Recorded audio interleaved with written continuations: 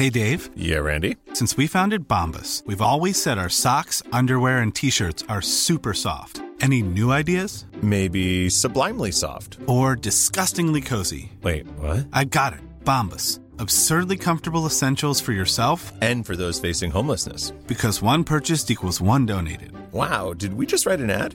Yes. Bombas. Big comfort for everyone. Go to bombas.com/ACAST and use code ACAST for 20% off your first purchase. This week in League, we actually care about Paul Gallen's feelings. Couldn't say that about any other cunt from Tool Nation. The Dragons' preparations for the 2015 Wooden Spoon hit top gear. The West Tigers 20s look set to take out the coveted Most Intercepts Conceded award in 2015. And we get ready to celebrate our own Mad Monday for the 2014 season. All that and more this week in League.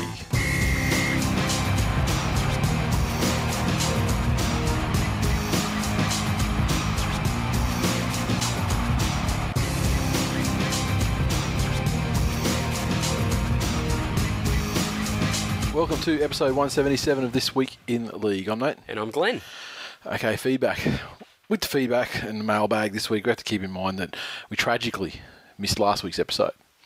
Well, so some of the we're tweets... just doing this episode a week later. Yeah, we're doing this. Yeah. So we're doing this episode a week later.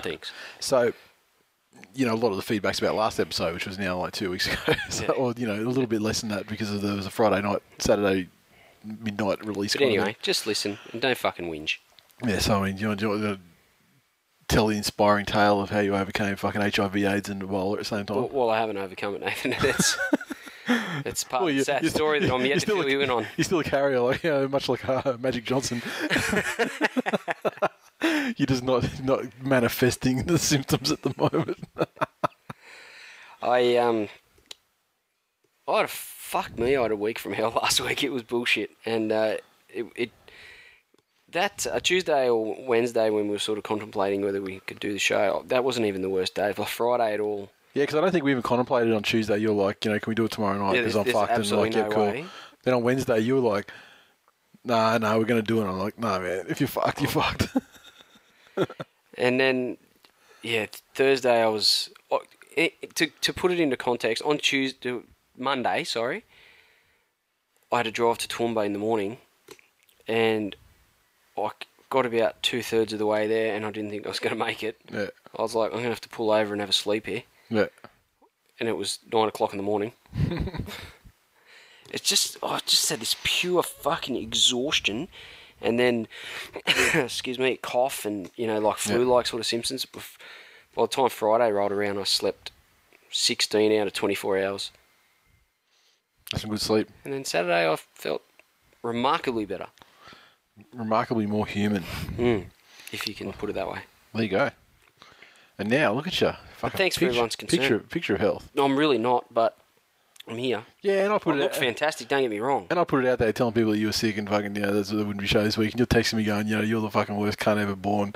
Or something like that. And I'm like, hang on a minute. It's the worst human alive. It worked. It worked. Telling people I had AIDS. And Ebola. Yeah. It's so far-fetched that people knew that, you know. Yeah, people were like, no way has he got Ebola. And people were like, but Glenn. We could people were like, Glenn, poor Glenn. And I go, see? Look at that. The fucking outpouring of, you know, you got at least 6 tweets caring about whether you lived or died. Yeah. From your Ebola AIDS. One of those was perm. Oh, yeah, perm. Yeah, that's just passive-aggressive shit.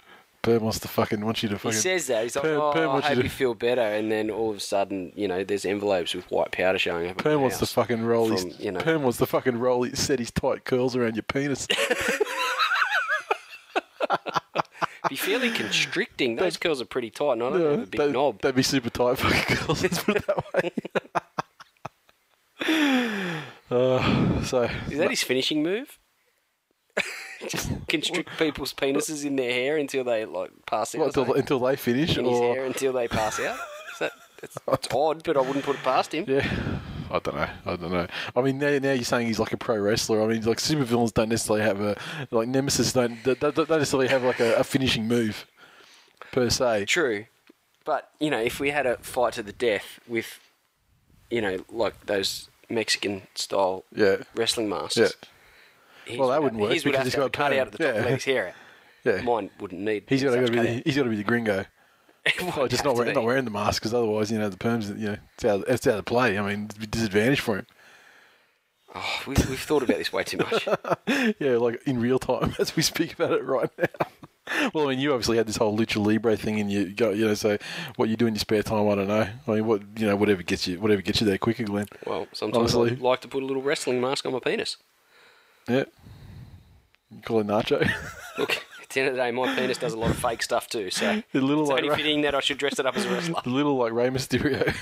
Now, got a tweet for the other day, and this one actually is quite recent, from Stuart Marler. That's Stuart Marler. Latest member of Tool Nation, born on Friday. Sorry, G. Leo was on the shortlist, but missed out to Aiden. Congratulations, sir. He did say that Leo was a possibility. Yeah. And I commended him for it. Now the wife listened to the show and absolutely blacklisted that immediately. We had one of the guys through work, or through our parent company, just had a baby boy and called him Leo. So it's catching on. This thing's catching on. You trendsetter? Not really, but it's a fucking fantastic name. And then we'll see at the end of the year, the 2014-15 most popular names will come out, and Leo will be like the most popular boy's name of the year. Well, it should be, but I doubt that that's going to happen. It's funny, I've got a friend who has three kids. Each of them, based on their age, their name would be the most popular boy or girl name that year. Crazy. Wow. Yeah. Fucking sheep. Be original. Be original. Don't be a shark out there fucking biting everyone's shit. All right. Special K online. Finished up the Twillies. The best part was Chapo being called a virgin. 10 out of 10. Well, I'll speak the truth. I've not listened back to the episode, like other than editing it, and like that was really like that wasn't the whole thing. That was just. And most of that you can't remember because you drank all my bourbons. Yeah, well, not all of them. Because like when we finished up the show, you pretty much went to bed. And that's exactly what happened. And I had. We finished. You hit stop. I took my headphones off and went to bed. Yeah, and I on the other hand had at least one unopened beer on the table, and I think there were some bourbons on the table as well. And I basically edited the show and just polished off everything else that was left, and then went to bed after that. An hour later. That's a disgraceful effort. I was fucking there. I mean, I'm proud of you. If the live stream thing hadn't run out, I still would have been fucking calling people cunts at 1 o'clock in the morning. But they shut the chat room off when you hit stop, unfortunately. The Real Jedi, he said, why not live stream the episode every week? Wow. Well, look, I mean, I'm not vehemently opposed to that, but I mean, it certainly couldn't be a drunken one. And my response to him was, it could be a drunken one, but fuck, by the end of the season we'd be homeless. It'd be hard to do a live stream then. This year took it out of me, and it wasn't like I guess the show that took it out of me, but it was all the drinking and the late night. But my response was, look, fucking, we would love to do it because it'd be fun and it'd be hilarious. However, it's very in-jokey to the people who happen to be on there live at the time in the chat room listening live. And so I'm not sure how it translates for people who listen after the fact. And if it's as good or if it's worse. Maybe people can give us some feedback there, but some people said that they still enjoyed it. But I wonder, because I mean, we kind of it is good to have that instant response, like you've seen the chat things come through. I get a lot out of it, and people seem to enjoy Chapo being called a virgin. Yeah, I mean, apparently there was an epic spray. You sprayed him like that was one of the things that people took out of it was the way you sprayed Chapo. And look, I can't remember anything. I feel bad that not that I sprayed Chapo because he deserves every fucking word of it, but because he's a virgin. But I can't fucking remember a single word of it. Yeah, I'm gonna have to listen back to the episode. I'm kind of scared too. Like, look, I guess people would have told us if now I feel bad because I've called him a virgin. It's okay to be a virgin. It's okay. There's nothing. No, there's anything wrong with it. If you look like Chapo, it's expected. I mean, this is the thing with Chapo. We've met him now. He can't. There's no denying it. The problem with Chapo isn't the way he looks. The problem with Chapo is that fucking, wispy, for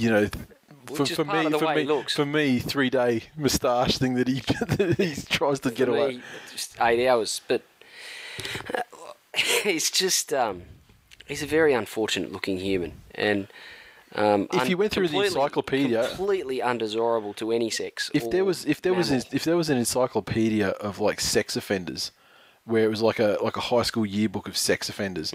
Every one of them would have that moustache that James Chapman has on his face.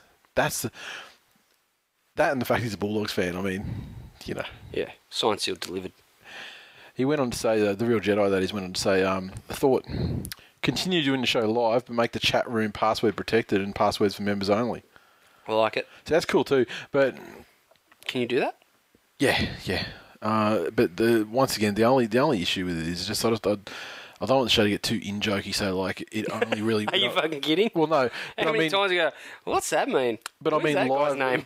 But I mean live in like so people like we're saying all this stuff based on the live stuff that's coming through at the time. Yeah. And like for example, and someone will get to it, but you know, like someone like Ben Zed going absolutely fucking crazy in the chat room.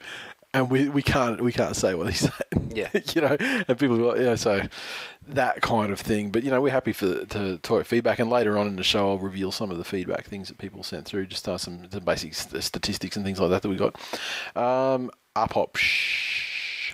Wank-of-essence. Josh Shannon's got cousin. Listening to the Twillies. That's a nice touch. I like that. Listening to the Twillies, pissing myself laughing already. Filthy, I missed it live. We got a lot of that. Oh, fuck, I slept through it. Oh, fuck, what else tonight? I mean, motherfuckers, you were given fair warning. Let's be real. Yeah. I was having sex. My name's James Chapman. Sorry, that's a lie. Hammers. Needed a Coach Killer award for the Twillies. Would have been a dead heat between Mup23 and Robbie Farah. So he's tagged him in on Twitter too. This is the problem with Hammers. He's a cunt. Well, this is. I think that's a valid suggestion, and I'd be happy to put the Coach Killer award in there. The only problem is, you get years like this year that are special. Warriors coach gets killed. Fucking Price gets killed. There's coaches getting killed left, right, and centre. Cardi. You lose a quarter of your coaches. It's a coaching apocalypse out there. Not every season is that. I mean, what happens in the case of a season where... Is there a season where one coach doesn't lose their job? It's possible. Make it a pretty shit award then, wouldn't it? Yeah, I mean, maybe we get Ricky arsehole next year, but... I don't know. But if there, what happens in the event where there's no coach killed that season? Who does it go to? It's tough. See, it is very. Maybe we do it if there is a coach. The fucking award then, Nathan. Yeah. Well, maybe we do it. Maybe if there are multiple coaches, Because like we run this shit. Yeah. Maybe if there are multiple coaches, maybe if there's like 3 coaches get the arsehole next year, we'll throw it in there. All right, I'll leave that up to you. And otherwise it can, like I'm going to fucking remember it. Hammers can remind us, like, around the grand final time when we're thinking Twillies. Woody Solo. I lost to the Twill version of Christopher Reeve. Last song I do for you, ungrateful mongrels. He's got #pity vote. Well, I just think that it was fairly presumptuous that you could write a pretty fucking ordinary song, let's face it, and expect to take out possibly the most coveted award within the rugby league community. And look, is that guy the fucking ShamWow of self-absorbed or what? I heard Hunter is a worthy winner, and he should be respected as such. I heard that the Counting Crows went on the record to say that they wish they'd written that song instead of Mr. Jones. Well, That's what I heard. I'd like to go on the record, Nathan, and say that you are a cockhead. Unky D. I did not vote for myself as Player of the Year because we did have that one example where someone said fucking Dennis Valente was Player of the Year. Player of the Year? Yeah, Player of the Year. And he said he did not vote for himself as Player of the Year, proof that at least one Twill listener has good taste. Wow. Wonder who it was. Was it Timmy McIntyre? Would it be his brother? Surely not. Of all the people, absolutely no. He's the most unlikely. He's the first one I rule out, frankly. Maybe it might be my mate Big Andy, who's always seems to ask me about the exotic Dennis Valente. Really? Yeah. Well, I don't see him that often, but when we do, we talk about the podcast. Maybe he's got a thing for exotic named men. Maybe he wants to capture him and put him down in the basement and get him to rub the lotion on the skin. Now I feel dirty that you've just spoken about that in front of me. Do you not know that reference? Really? Is it the song? Well, no, but what's the song about? Where'd the song come from? The song was like a parody song based on something. Yes, it was. The occurrence is in the movie The Silence of the Lambs. Have you seen that movie? No, it's too scary for me. I can't watch it. Ding. Referential retard for your last episode of the season. Well done. Same as every other episode of the season, but, it's like a... Hey, I watched Neverending Story for the first time. Yeah, what'd you think about it? Well, before you get it, I'll tell you my thoughts. I remember my younger brother, he's 2 years younger than me, and my stepbrother, about the same age as my brother. 2 years in age, they 15 years in intellect. Yeah.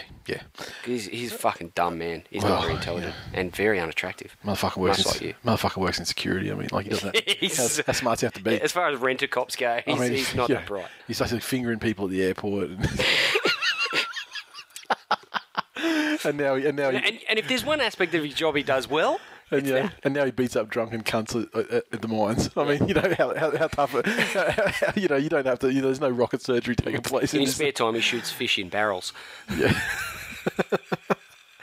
But yeah, when that came out, he's a couple of years younger. At the time when it came out, probably like on DVD or whatever, my stepbrother and Dill, they loved it. But for me... I was just like, this is shit. I'm not the least bit interested in it. I haven't revisited it as an adult. I mean, so I'm not sure, but I don't know how I'd like it now. I remember at the time it came out though, I thought this is shit house. Really? Yeah, I didn't like it at all. That's what the whole fucking story I just told you was about. I didn't rate it. However, a couple of years younger, my brother and stepbrother, they loved it. Hit them right in the sweet spot at that age. Maybe I was too old when I saw it the first time. Maybe now revisiting just an insensitive cockhead. Maybe revisiting it with a child later. Well, Jackson enjoyed it, except for the bit where the horse died. Spoilers. 30 years later. Didn't enjoy that. I remember that stupid fucking flying dog. It was a dragon, a luck dragon. Yeah, but it's a fucking dog though. It's got a dog head. Why give it a dog head? It's a fucking dragon. Because shit effects. That's why. It was 30 years ago. So it's fucking Star. Why am I defending this fucking Star Wars was 37 years ago. What? In the butt.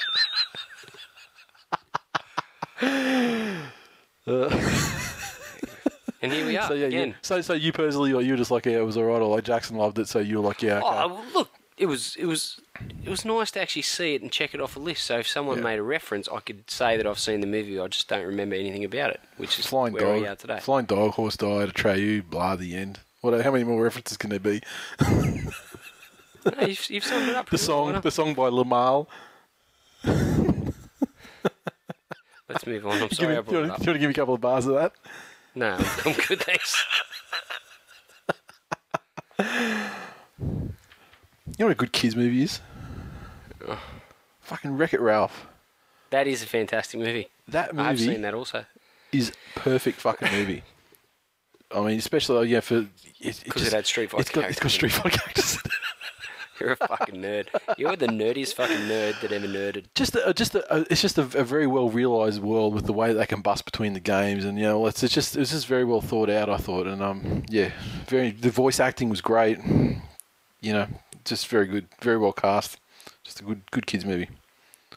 Not quite like Pixar level, but like it's fucking up there for a non-Pixar one. Can we get past it? Come on. Andy_Siegs. Can we reveal exactly what the fuck Ben Zed was saying last night that you couldn't repeat? No, Andy Siegs, we cannot, because there's nothing I remember from that night, but I remember that.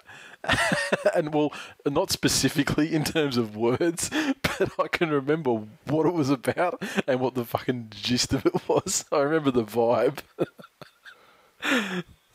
Do you remember the vibe? Yeah, absolutely. That's funny. It's the same fucking vibe that Ben always heads for. It's his default. But he was like, it was extra fucking, like he was never like loose for 1 second when we were down there. No, well, he did have his missus hanging off his arm for the whole fucking time. Yeah, that's true. And I don't think she would have stood for that for 1 second. Chapo, the creator. I am going to go for the first back-to-back Gronk of the Year titles. Tough ask. Hasn't been achieved before. Shame we didn't give out, an award for the biggest virgin in Tool Nation. Well, must spray him at the Twillies next year and give me back-to-back Virgin of the Year. Might even be a new award. No, and we just go four options. Chapo the creator, Chapo the creator, Chapo the creator. And then there's like an other box. Well, maybe part of the award is that we pay for his first one when we go down there. And then he walks out forlornly saying, no one would take my money. And the Ben Zed piped in and said, I loved the This Week in League Awards. Congrats, rightful Gronk Chapo, the creator, and superfan Shunner86. # Brooks sucks schlong. So this is the sort of shit I'm talking. I want to like Ben. I really want to like him. You know what? Because you can't be all bad. You can't jag a woman like that and be a complete cunt. But he does a really good impression of a real cunt. He's just a Twitter. He's just a Twitter cunt. Really? Much like all of us. Hey, speak for yourself. I'm a man of the people now. The King of the West. Remember that? King of the West. Remember when you and Chapo used to love each other and you were the King of the West? Now look at you. I'm still the King of the West. You come a long way. I'm still the King of the West. You cast him out of your kingdom. You got the fucking crown and then you pissed him off. Yeah, I'm a ruthless king. And the final word of the year as far as Twitter feedback goes, at MySaguna85. Hey fellas, can you give a shout out for fellow Twill listeners who don't know I've made it over to the other side? This was a little while ago. This tweet was not long after the Twillies, so about a week ago, maybe a touch longer. So he's adapted to Twitter most excellently. Look, I've never seen a more seamless fucking integration. There's not as much hate towards him as I expected. Because now they know this is it. Now people, they get friendly with someone and they're like, oh, they're not the fucking cunt after all. Yeah, Doyle's like, oh, wait, when Saguna's not on Twitter, he's like, yeah, he's like, oh, this cunt's telling fucking lies and right. Now he's quiet as a fucking church mouse. Now he's like, oh, I didn't realise you. My sideways hat's covering my mouth. No one can hear me. You're actually a good bloke here. Maybe don't fucking give me the Orlando Bloom Superman punch in the restaurant. Or that shit. No. I'll sing "Baby, Baby, Baby" to you, Saguna. Yeah, I got that reference. Jeez. The other reference was a such reference, but I mean, you do realise there was a party or something, and Bieber was there, and Orlando Bloom was there, and Bieber had been taunting Orlando Bloom, saying that he fucked Miranda Kerr, and so Orlando Bloom basically jumped over a table and smashed him, gave him one. Right. Yeah. Legolas fucking slid down the trunk of an elephant, bam, fuck you, right in the mush. NW magazine. This is like on the internet, man. It is NW magazine. One thing I'll say about Saguna is I never realised, he's a little baby-faced assassin. The photo that he had when he looks like half a retard with his shirt on, he's fucking got his arms, fingers pointing everywhere, and you're very harsh on your number one fan. Well, I mean that's Saguna wouldn't do anything to you. Look at you, you're kicking him. That's almost a 3,000-way tie for that title. Really. There's a lot of people looking for the love. Don't get me wrong. Yeah, not so much. Most people are fucking poking their heads up to get fucking punched. But yeah, I'm just hitting themselves in the back with a switch going, Glenn, this is the thing. Tease me, Glenn, tease me. Dumb himself down? Does he feel like he had to dumb himself down to go on Twitter? Which I find that pretty insulting. On Facebook, he's got this profile pic with him and his missus. He looks, quite distinguished. I think that he's actually as much as a retard he looks like in his Twitter. I think he's making I think he's basically knuckling down. He's got himself his own fucking strength and conditioning coach for the off season, and I think he's looking to start the next season off in fine form and perhaps take a run at Gronk. Wow. I think he's just trying to put the fucking hard yards in early, get a good off season in. By the time fucking Doyle and Chapo have had him take a lie detector test, I don't know if he'll have the time. Yeah, I think that's going to be a recurring theme of the Gronk battles next year. I think that I would dare say he is going to be the number one threat to Chapo repeat. What a showdown. The liar versus the virgin. Now, Facebook. It's like the Lion, the Witch, and the Wardrobe. It's the Lion, the Sideways Hat, and the Virgin. Lion, Bieber, and Dare. Mad Boyle on Facebook said, having been a listener and let's not forget one-time contributor to the show since the opening season, I've got to say this may have been the best year yet. Twill Nation bring out the best in you guys. Special mentions to Ben Zed, Shunter, and the best parody Bulldog/Man U fan account and Gronk of the Year, Chapo. Looking forward to season 6. Enjoy the off-season, fellas. High praise. High praise indeed. And we had one more episode to go, but thank you, sir. Now, Saguna on Facebook. Saguna. And this is actually after we joined Twitter. I've just given him a massive spray, and now I'm like, I love your name. Hey, fellas, fellow brothers of Twill Nation. As I sit here at work all alone, crying to myself, I write my last Facebook feed for the year. Wow, what a year it's been. Each year the show's getting better and better, and more people are finding out this brilliant number one podcast in the world. I speak on behalf of Tool Nation, except for Chapo when I say this. We thank you both for another great year of absolute great league knowledge and cuntness at its best. It'll be hard for the next 4 months, knowing my phone will not be receiving an update, knowing your new weekly episode is ready for downloading. You guys have helped us all through good times and tough, and as others have said, 2 hours listening to you can take away a bit of the pain. They say laughter's the best medicine, and guys do certainly do that for us every week. After joining Twitter the other day, thanks to Andy_Siegs, something I thought I'd never do, I've got to know some of the listeners, and all I can say is that you guys are all a bunch of top blokes, except for Chapo. I'm looking forward to getting to know you all during the off-season and meeting you all at the next meetup, except for Chapo. I love the theme. Yeah, so this is what I'm saying. He's the threat for Chapo. It's got to be these two on. After seeing you guys go to bat for Shannon when the media put him up against the wall, it shows that Tool Nation is more like a close-knit family. If a war started tomorrow, the only army I would join is this one right here, knowing that we all have each other's backs and we would go down fighting, pissed drunk. Our last words would probably involve the word cunt multiple times, and for myself, getting to put a pew pew pew into Chapo's leg by friendly fire would be worth the price of admission. Mate, everyone have a great off-season. Bring on 2015 at MySaguna85. Special mentions to Glenn for the Twitter name. Well, I mean, I was actually the one that suggested your name should be something, because he was like, what was his name like? Initially, it was something. It was something not as good. And I said, it's got to be My Saguna, man. Like, you know. And he's put 85 after it because obviously there's another 84 My Sagunas out there. But how are we to fucking know that there's so many of them? Well, they can breed, these Sagunas. Rivaling the Michai. Jesus. But yeah, special mentions to Glenn for the Twitter name.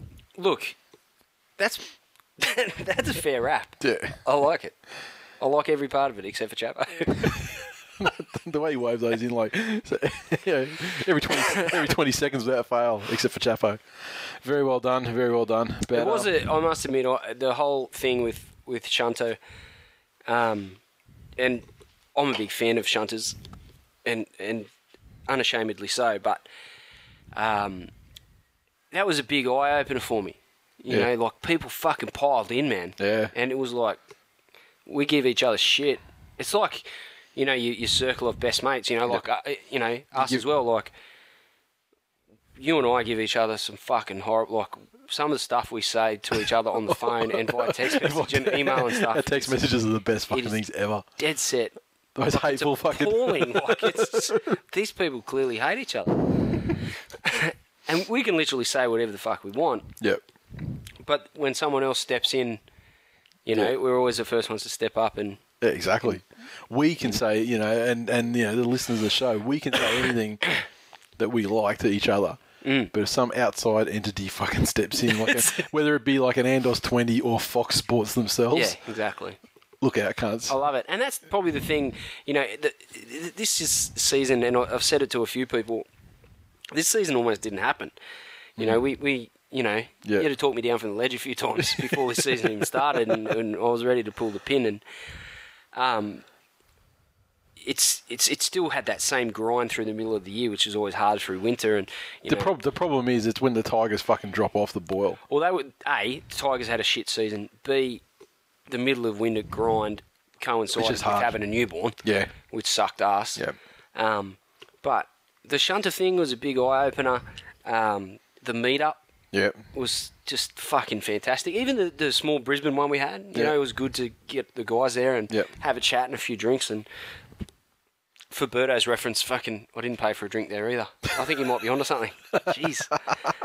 Fucking harsh. Yeah. Fucking doesn't he hammer me, that bloke? If he had any fucking credibility at all, I'd be offended. But, you know, and things like, you know, like Saguna puts there, it's fucking, I don't know, it makes me even more proud. I'm always proud of it because we do put a lot of time and effort and you know, punch things out and take time away from our families to make this happen. But, you know, it's been a good year, you know, I think, anyway. The memberships as well, you know, like... People piled on. Yeah. Yeah, shirts, memberships, and even small things like retweets and shares on Facebook and stuff like that. It gets bigger every year, but this year has been like a massive leap. Yeah, I agree. I mean, every year there's something leaps forward. Like whether it's like, you know, a massive jump in the Twitter following or something, or like, you know, we've got like the iTunes feature thing, like stuff happens. But this year I think it was because it was like all like real people, like, you know, community stuff, and we got to actually know, you know, more about the people behind it. You know, like, whenever another news entity uses a word like revelation or something, and everyone's people like fucking pile in like, oh, you guys are just copying that. Like, we invented the word revelation. Yeah. So I love it. And I mean, like, in some cases... You can't take credit for that. No, but in some cases, well, I mean, they're right. I mean, they're flat out using some fucking nickname that, you know, we pioneered and, you know, probably invented. And if it's not us, a listener has said it, you know, tweeted it to us or something, and it's become part of the folklore of the show. I mean, whether it's us personally or it's the show and the community around it, it's come from us, and you think, you know, it's funny to see that sort of thing happen.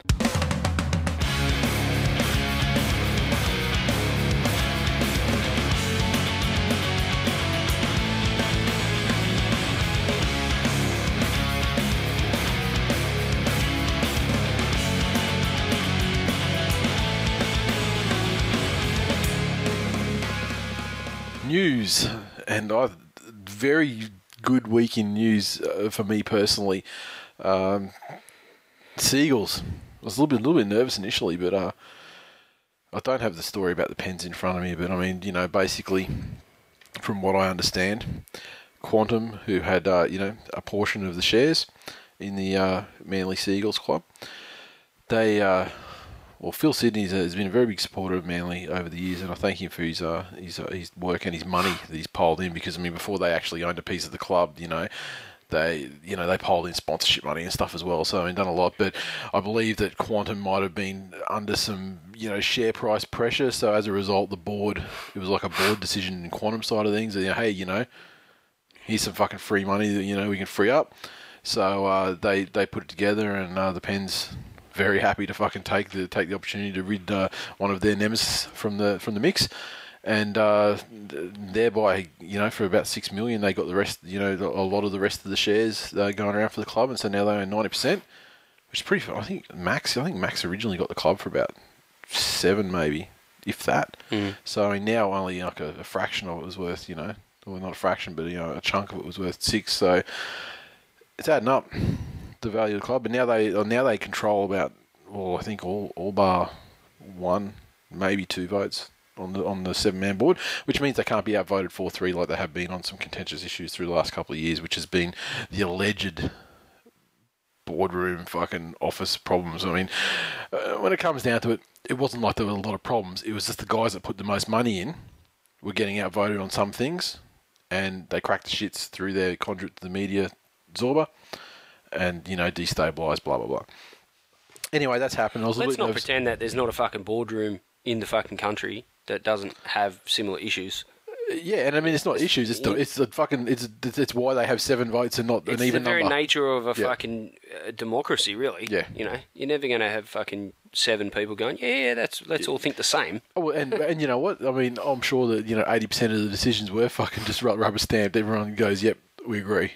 But it's the ones that they don't agree, and they crack the shits because they feel that they were the majority owners even then, but they didn't have the majority of the spots on the board, so they would be outvoted. So now they've well and truly got the control. They said that there's, you know, they've got some exciting initiatives and things like that they want to bring through. Now they wanted to, you know, got fucking megabucks. They wanted to tip megabucks into the club, but they weren't prepared to while they didn't have control over, you know, what was going to happen with it.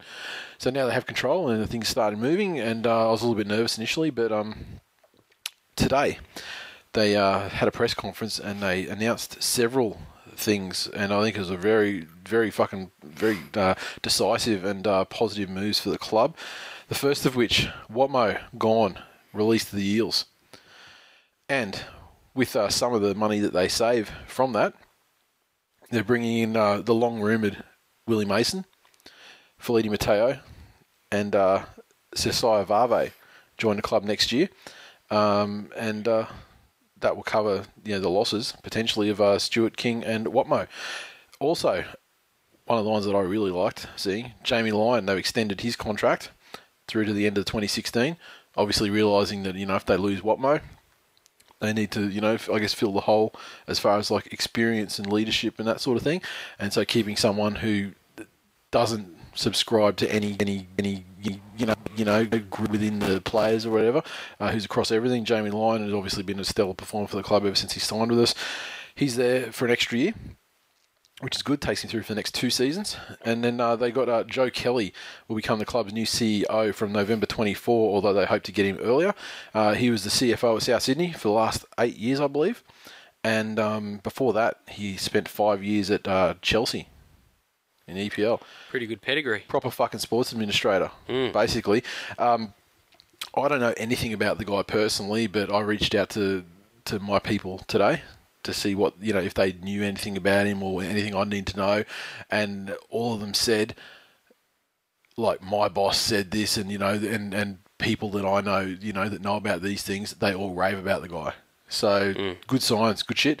Now, Tuvi's quote was, I'm disappointed to lose a quality player such as Anthony Watmough. He's been an integral part of the success here at Manly for many years. Willie Mason has debuted in 2000, 271 NRL appearances. So, he's only on a 1-year deal. But, if you think Willie Mason, he could almost crack fucking 300 NRL games. He had some issues with injury too. He could be fucking right up there. Yeah, that's right. And he's had some knees and he's had his issues just in being on the outs and various places. But his stint at the Newcastle Knights was great, especially Resurrect.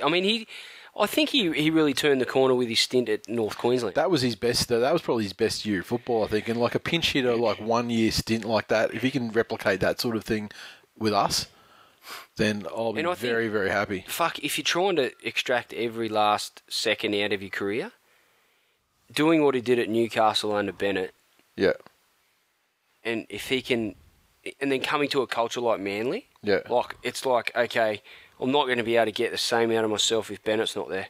Yeah. So I can go, but the culture at Manly will keep dragging me through. I think it's as shrewd a move for Mason as it is for Manly. I think so. Well, let's face it, Mason, he wants to, everyone wants the opportunity to win premierships, and who better? And the West Tigers, but we'll get to the West Tigers signing soon. Mason's quote was, he said, I've done pre-seasons at other clubs, but I really want to show Jeff, Tuvey and the coaching staff that I'm ready to rip in from the get-go. So, Feleti Mateo. What about how Mason got the number of clubs he's played for wrong? Was that like a slight on the Cowboys or Newcastle? I don't know if it's the Roosters, maybe. I don't know who the Dogs. I don't know who the slight. If it was a purposeful slight. This is my third club. Yeah, I've just forgotten about the Roosters and the Dogs. Or because my feeling is that he had a great period there at the Cowboys, and I think he had a great time at the Knights as well. So I just wonder if he was just being a smart ass. You wouldn't put it past him. He's a bit of a character. So. And I think a guy like that will be great in the club too, especially bring the guys together again. You need that, like a Larrikin sort of character like that. So, and obviously he hit like legend status just recently with that video where they mic'd him up for the game against the Dragons, where he was just hilarious. And how fucking correct he was about the Dragons too, with the shit he was saying about their forwards. We'll get to that though. But just before you go on, he's the sort of guy he's very he's good with the banter and all the rest of it, but when it's time to get your head on for a game or around the club, he's the sort of guy that will speak his mind. Yeah. So some of this Gen X, Gen Y bullshit that goes on in the change room, he's experienced enough and he's got the right sort of temperament to fucking put the right thing out there. Really not really give a fuck what anyone thinks and say what needs to be said. Yep. I agree. Mateo. He has 183 appearances for the Eels and Warriors. He's signed up a 2-year deal and keen to bring his family back to his home city. And the Warriors General Manager of Football, Dean Bell, said that Feleti and his wife Michelle have lots of family in Sydney, and that was a big factor in his plans. So Mateo, I think he's the one he's the real wild card kind of gamble guy that they've signed. I mean, at his best, he's more than capable of taking the Glenn Stewart load there on the fringe, the offload, keeping the ball going out to that back line, much like Stewart did, when he was when he used to play rugby league, last year. I don't know that it's a shrewd a move from Mateo. It's pretty crafty for Manly, but I think Mateo probably just taken what deal. Yeah, I think. Yeah. I don't think he has a great reputation across the league. No. Mainly Manly are backing Donny and Tubes to get the best out of him. Well, fuck. And like we turn Parramatta players, a hell of a lot of reserve grade. We turn extra Parramatta players into we turn them into internationals. David Wolfman Williams, Tony Williams. I mean, if his name was Williams, I'd almost be crowning him as a revelation of the 2015 NRL season, such as our success with the fucking Williamses of the world. But I think that if anyone can get the best out of him, then then we certainly can. And speaking of getting the best out of someone, Vave. He's only played 55 first-grade games. Only been going for a couple of seasons, though. Appeared internationally for Tonga. Dave Warwick, the recruitment manager for Manly, said of the 188-centimetre and 115-kilo behemoth, CSI will provide a bit more power in our front row stocks as far as punch into the line's concerned. Given he's only 25 years old, we think he's got a promising future here at the Sea Eagles. And he's the guy that I think, put a Manly jersey on him, give him an off-season under Donny, and we'll fucking see what he can do. Like, he will play his best football for us. What his ceiling is, I don't know. But we will find out what his ceiling is. Yeah.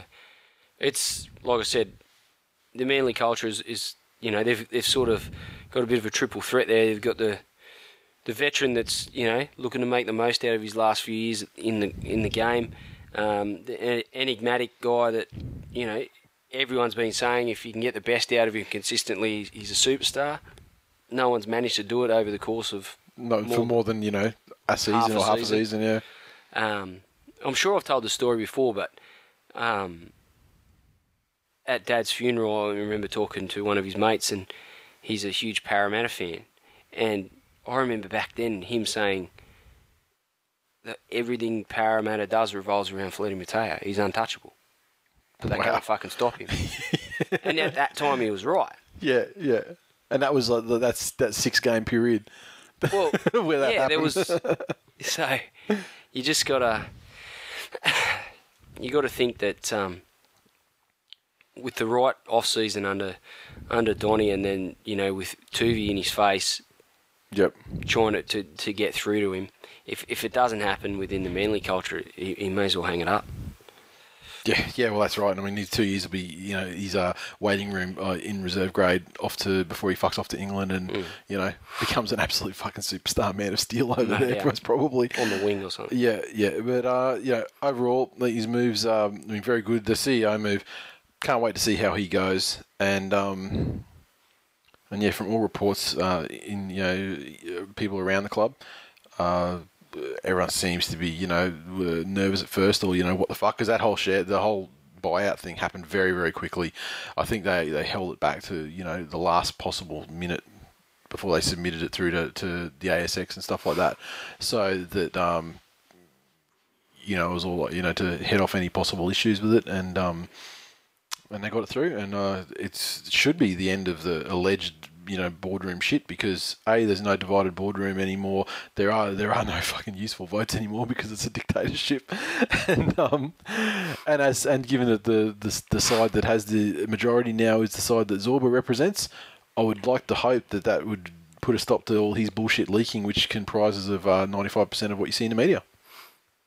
Win-win. Next, the Paul Gallen situation. Gallen's vowed to fight the fine, $50,000. He was socked, and he was also banned from wearing a Kangaroos jersey next year. I'm not going to go into the depression thing because, fuck me, that gets bandied around. It's been bandied around too many times for my liking this year. But the NRL slammed Paul Gallen with the equal biggest player fine in history for swearing on Twitter last week, calling the NRL cunts. Integrity Unit boss Nick Weeks phoned Gallen at 3:30 p.m. on Monday to break the news. A furious Gallen got straight on the phone to his lawyers to discuss an appeal. It's unbelievable. I've got to fight it, Gallen said. Last time I didn't fight something, a.k.a. the Asada ban, I regretted it. I will this time. How can they justify it? Blokes get fined $10,000 for an assault. Others have been arrested and not been fined for anything. And back in 2004, the Dragons fined Mark Gasnier $50,000 for the whole, Spurt and Sauce situation when in camp with the Origin side. But the NRL has never gone this heavy.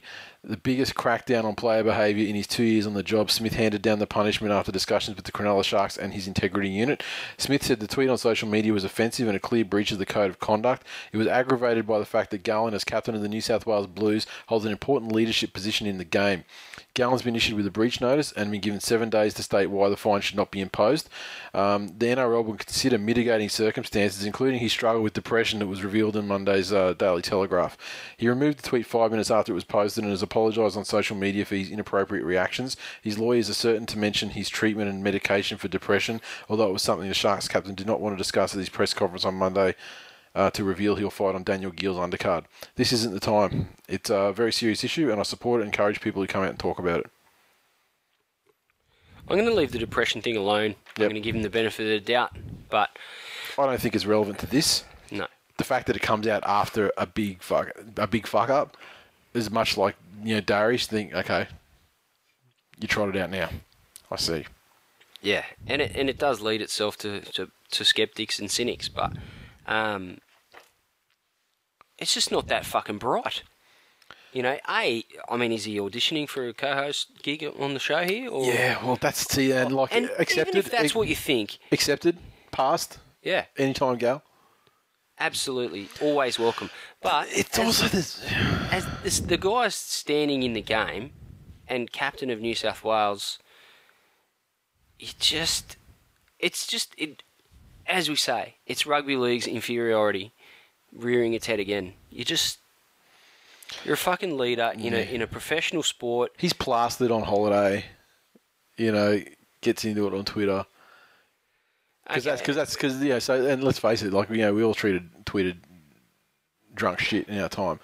But the thing is, let's imagine LeBron James comes out and says the NBA's a pack of cunts. Yeah, but Gallen didn't say that either. This is hypothetical. Yeah, it's not in the American vernacular as well. It's a much worse thing to say in America. It is. It's much worse in Australia. It's just the way we use the word is different. I mean, to anywhere else except for probably the exception of say England. So we're never going to be big in the States. Is that what you're saying? Well, no, because I think we're talking about women, most probably. That's interesting.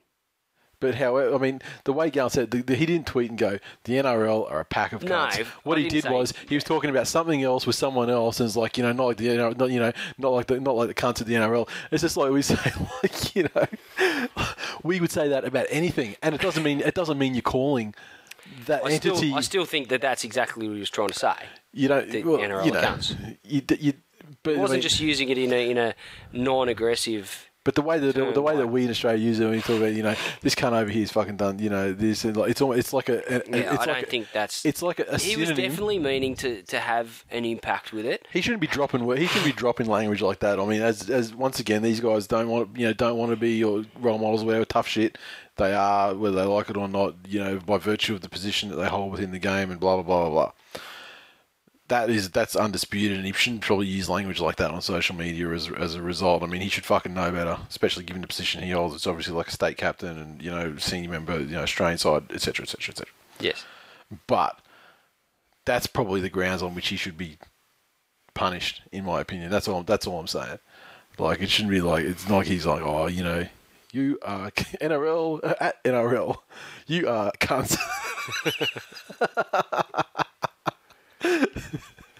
Like that. That's what I mean. I mean, I think he's an idiot. For whatever reason, I think he shouldn't be tweeting shit like that. I mean, and it's not the first time. The whole Gary Gallen thing.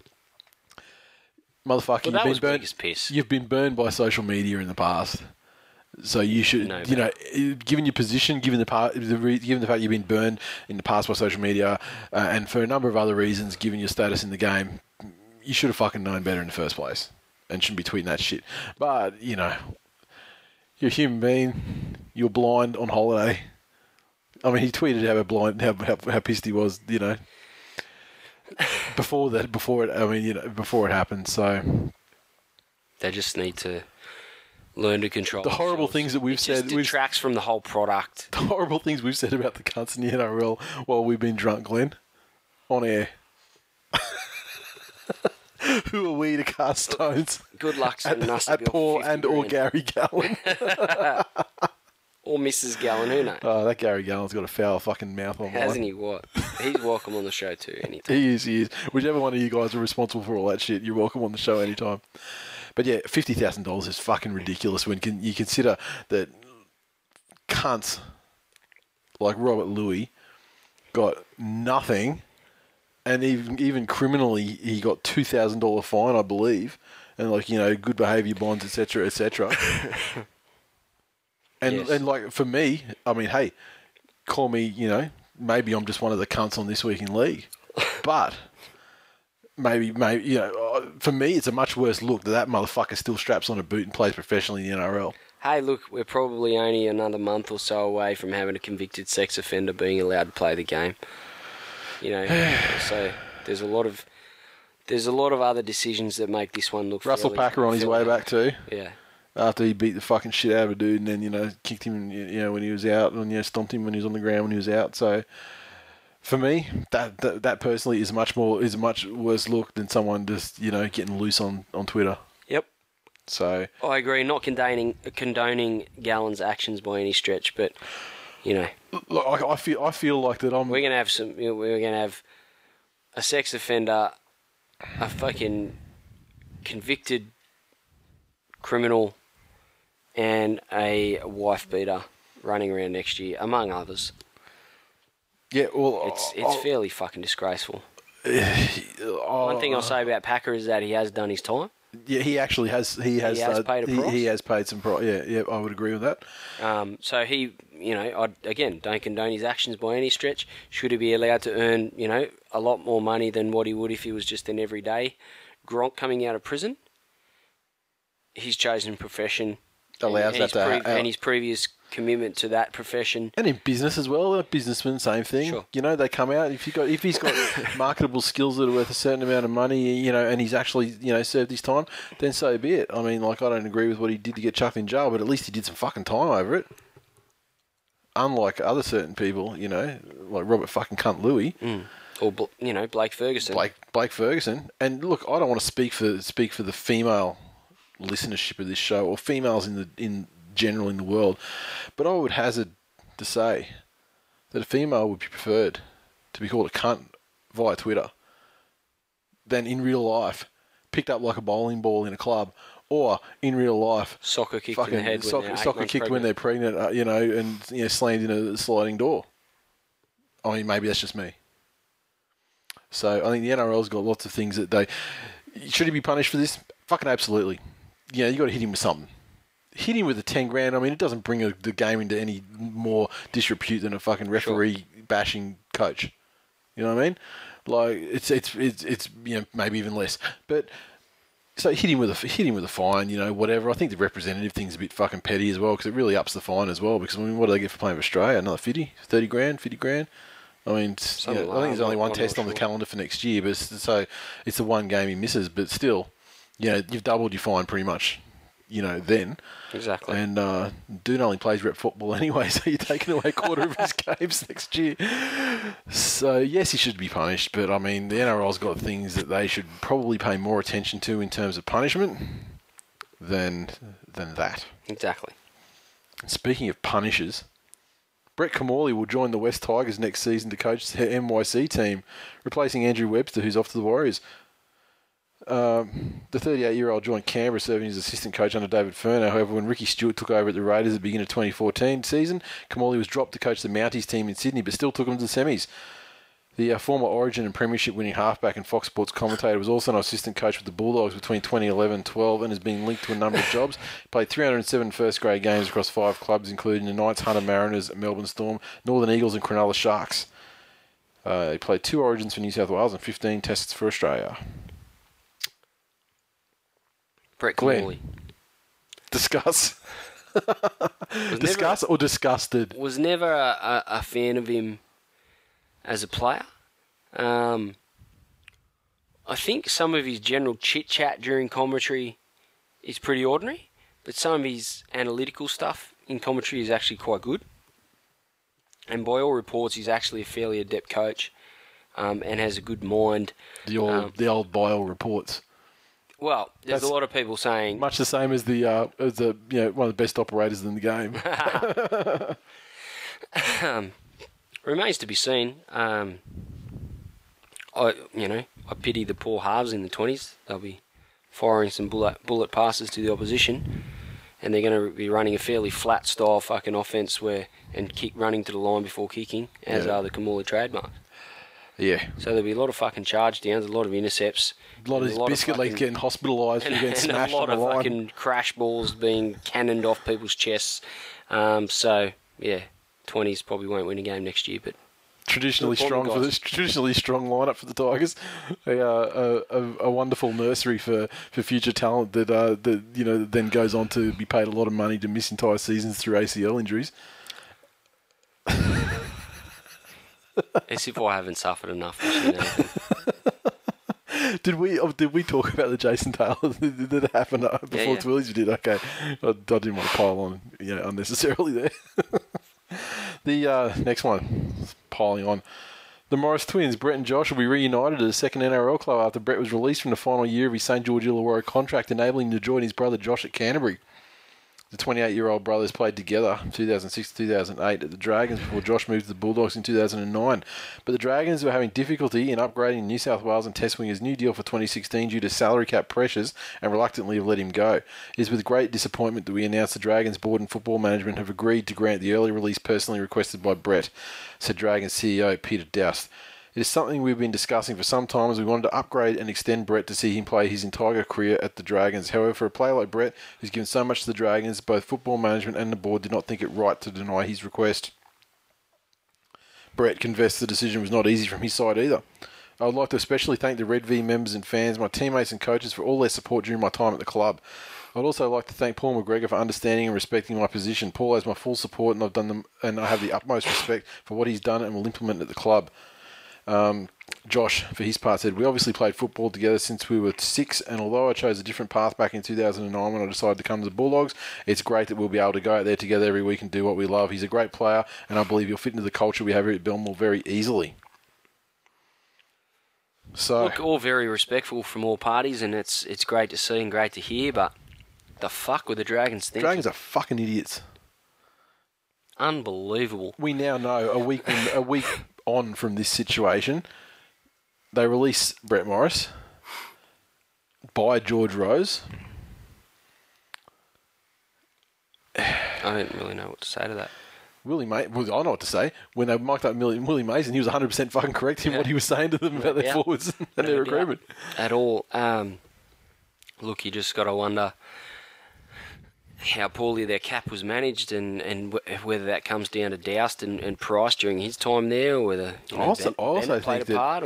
I just think it's absolutely irrelevant to the cap too. I mean, they talk about the cap pressures and the list, blah, blah, blah. The fact is, they had him contracted for another season. Sure. There was absolutely no fucking reason other than sheer idiocy to release this guy. I mean, there's no fucking nice guys in sports administration. Why in the fucking would you let your fucking best player go?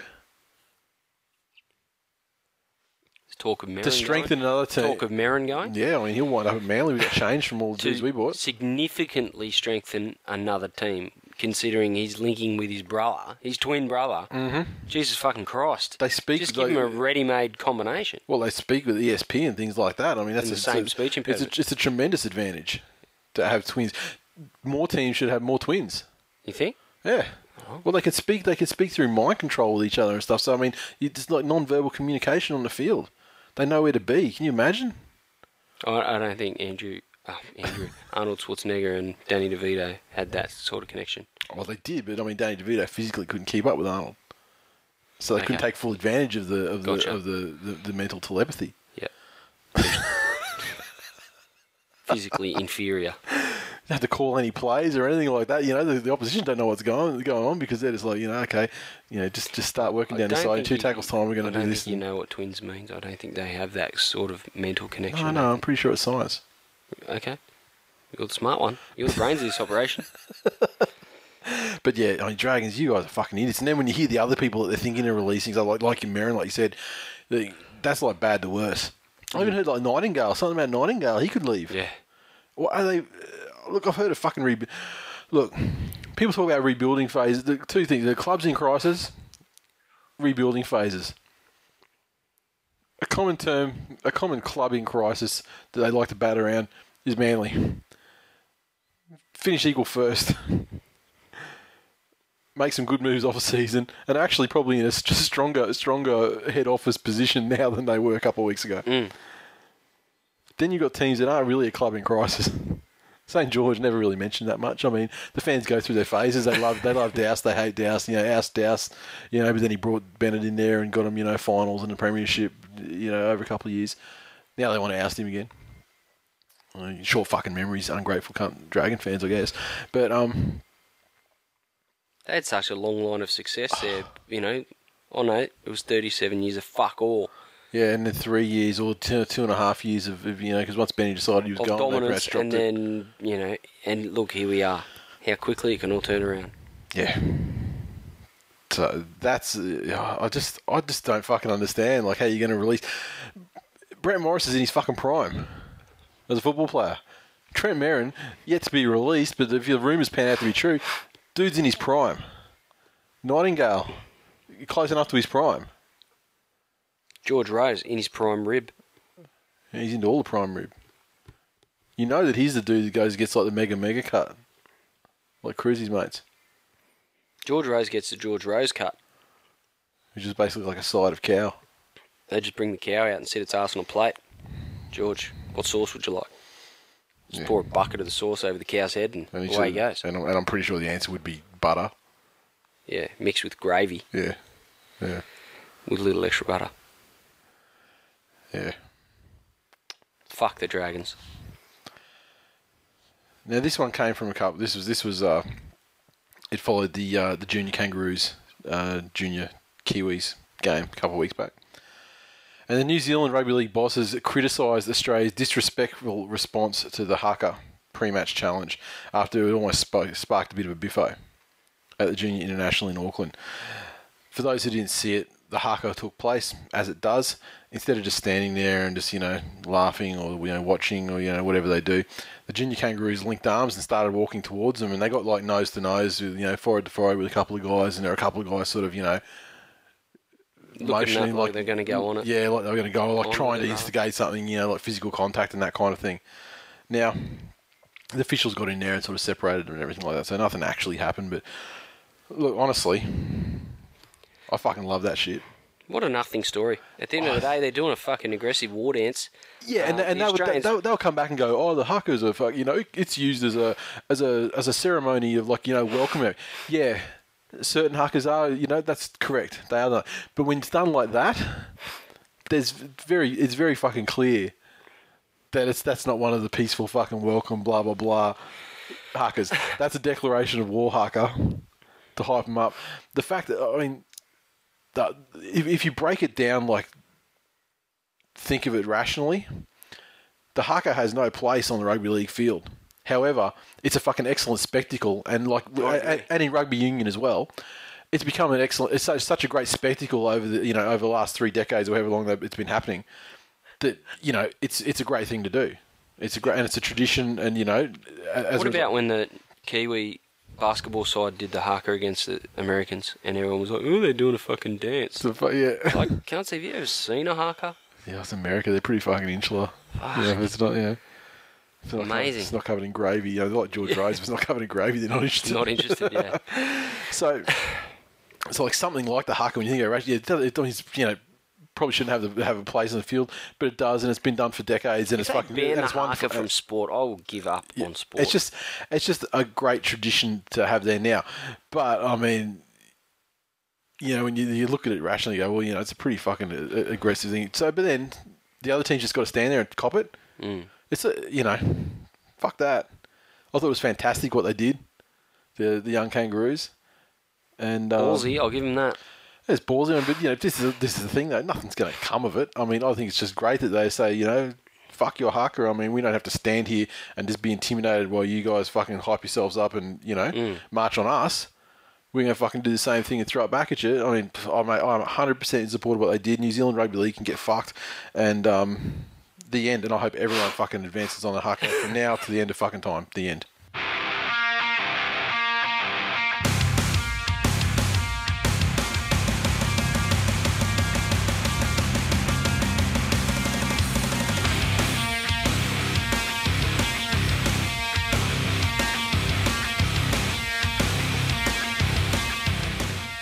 recaps. Weren't going to have any recaps, but as it turned out, timing worked out. There was 2 games on the weekend. England 32 defeated Tyler Samoa 26 at Suncorp Stadium. Crowd, well, it was a doubleheader, 47,813 in attendance. Much closer game than they gave him credit for, especially given the limited preparation times. England 32 points came from tries to Michael Shenton, Callum Watkins, Liam Farrell, Joel Tompkins, Sam Tompkins, Gareth Widdop 5 from 5 conversions and a penalty goal, and Samoa 26 came from tries to Isaac Liu, Daniel Vito, Peter Godnet 2 tries, and Antonio Winstein. Conversions, Kyle Stanley 2 from 3, Ben Roberts 1 from 2. I think if Samoa had a Sean Johnson type in the halves, they'd be a fucking very good side. Very, very good side. You know, even with the cattle that they've got, I think just give them time to form combinations and shit. That's all they need. They just need fucking time to play together. I mean, we're very spoiled in the sense that most of our guys have got Origin to play together. At least, several groups within the side, have Origin to play together. So, and club and that kind of thing. And plus some Australian games. But, Samoa get trotted out for maybe a game a year, if that. Often less than that. And it just seems to be the guys that Kiwis, have declared for Samoa, or the Kiwis don't want them, so then they, and then they raise their heads in Samoa. So good performance and a good game to open up the 4 nations. I thought the crowd was good and very well supported. The Samoan fans, as well as the Poms, got out and provided a good atmosphere in what was a pretty fucking impressive contest. Yeah, yep.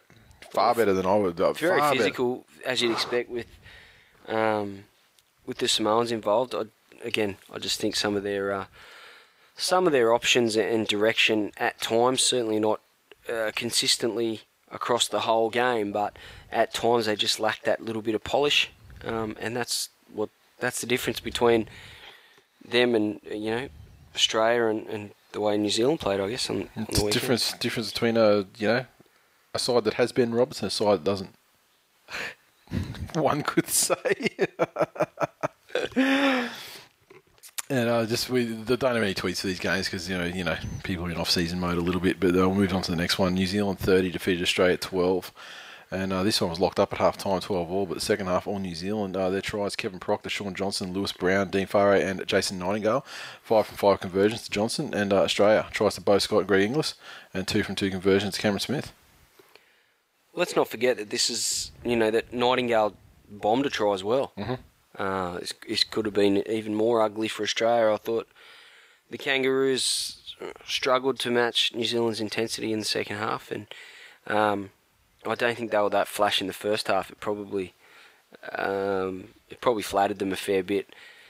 They lack combinations, and it was a second or third string side, but it wasn't all that long ago that a fourth or fifth string Australian side would put 20 or 30 on the Kiwis. We need to get back to those days because Kiwis ain't nothing humble about a Kiwi that's winning. Let me tell you. Let them have their fun, I say. Sorry? Let them have their fun. I agree.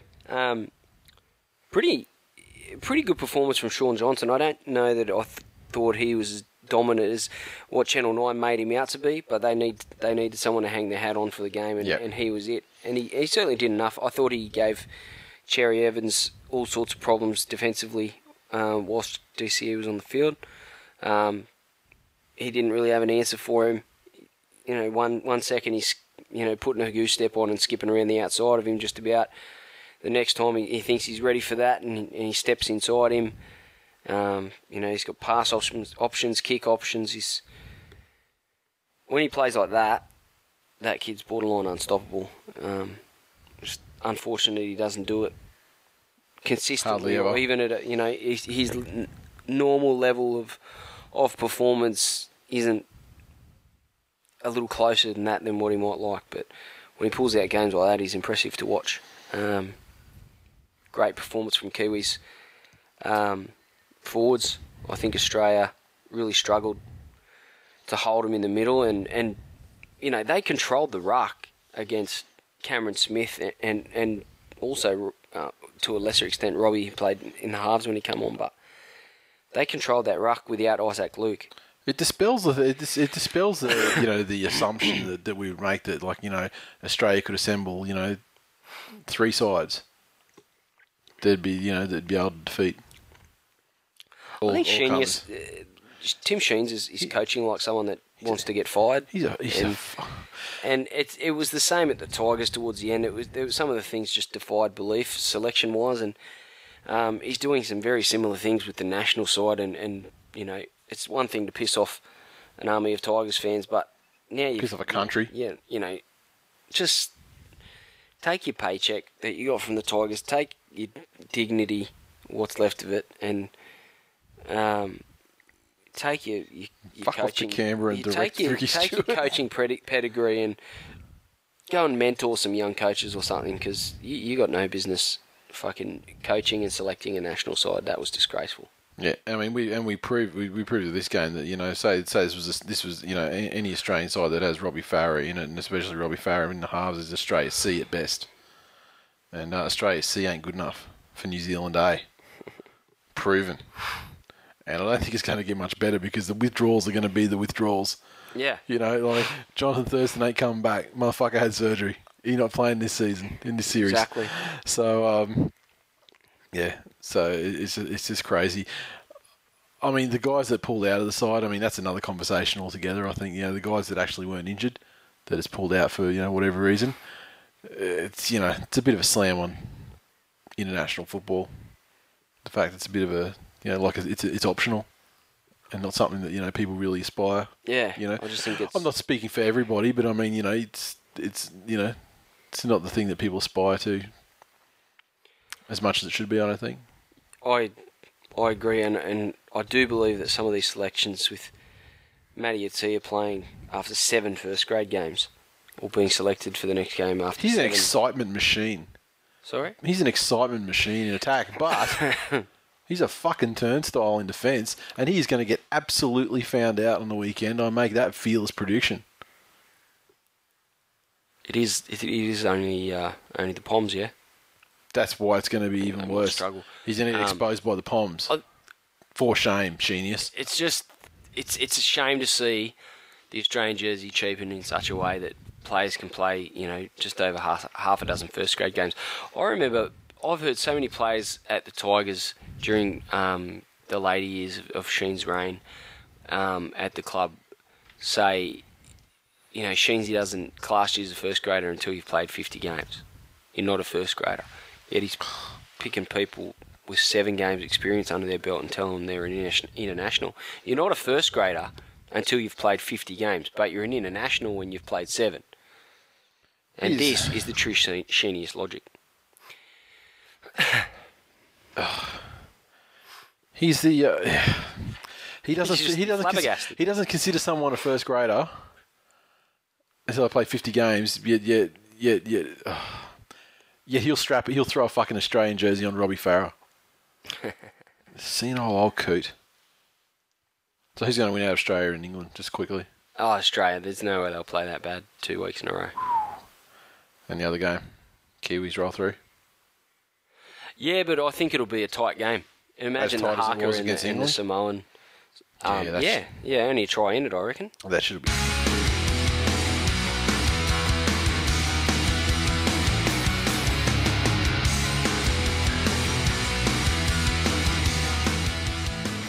Okay, time for the hits and misses portion of the 2014 season. At the start of the season, first episode of the year, we always make our predictions what's going to happen in the upcoming season, and we go through from the 16th side and we work our way up and basically predict how we think teams are going to go. I think it was about episode 147 or something like that this year. So by all means, get back on iTunes and have a listen back if you weren't on board with the show back then.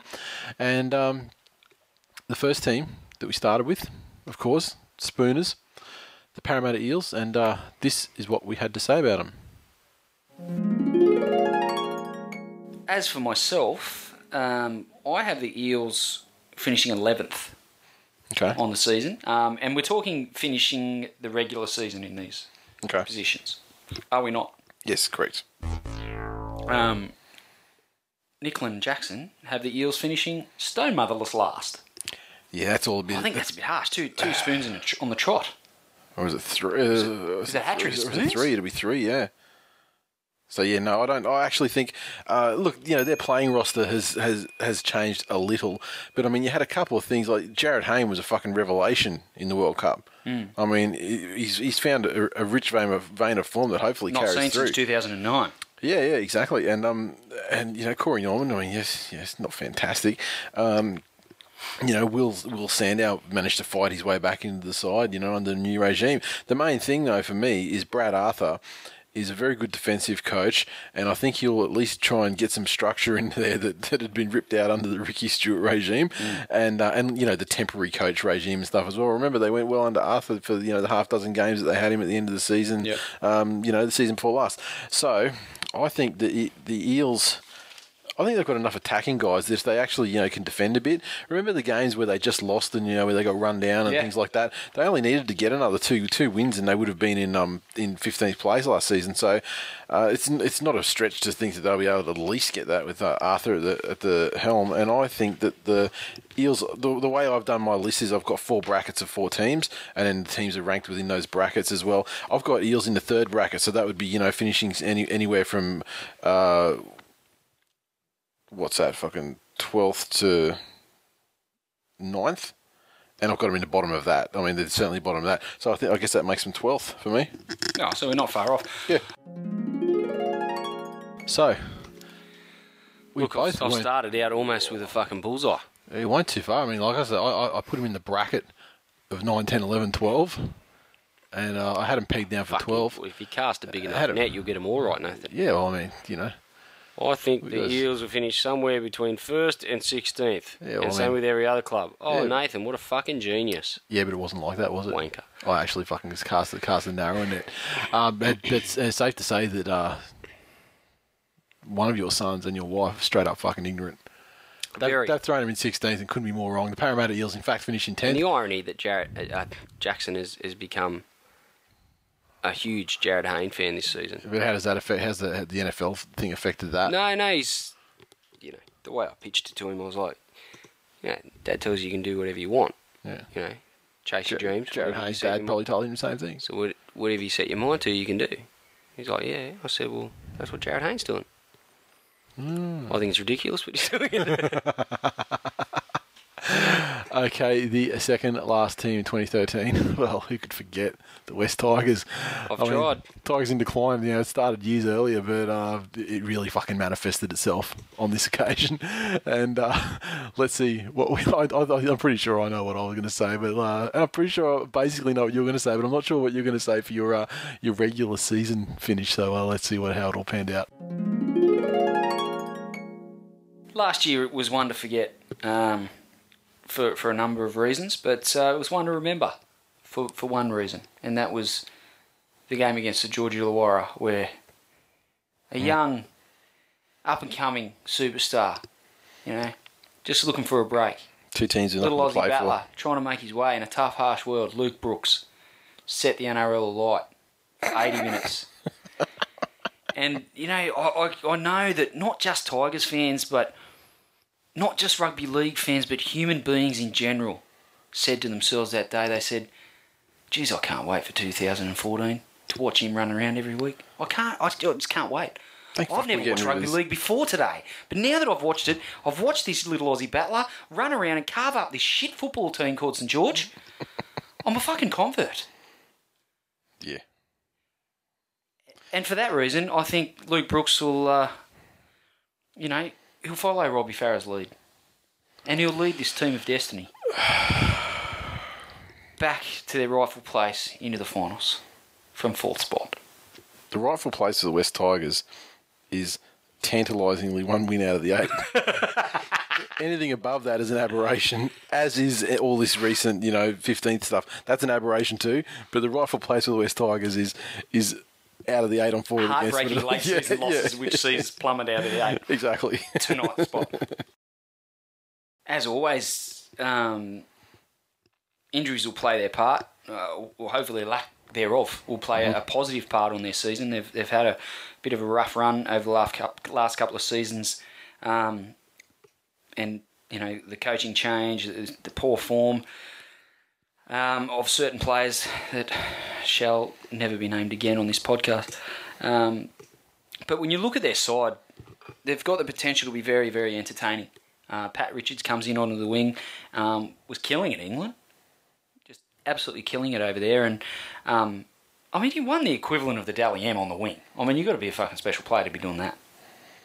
I'm rolling my eyes. Nofaluma, Corabetti, Simona, Brooks, Mitchell Moses maybe coming on later in the season, if not next year. The future's bright for the West Tigers. I think Michael Potter has the opportunity now to really put his stamp on the club. There was a bit of Tim Sheen's residual mess that he had to endure last season, and I think he's put paid to that. They've bought fairly well. Obviously, I mentioned Richards. They've got Tapau.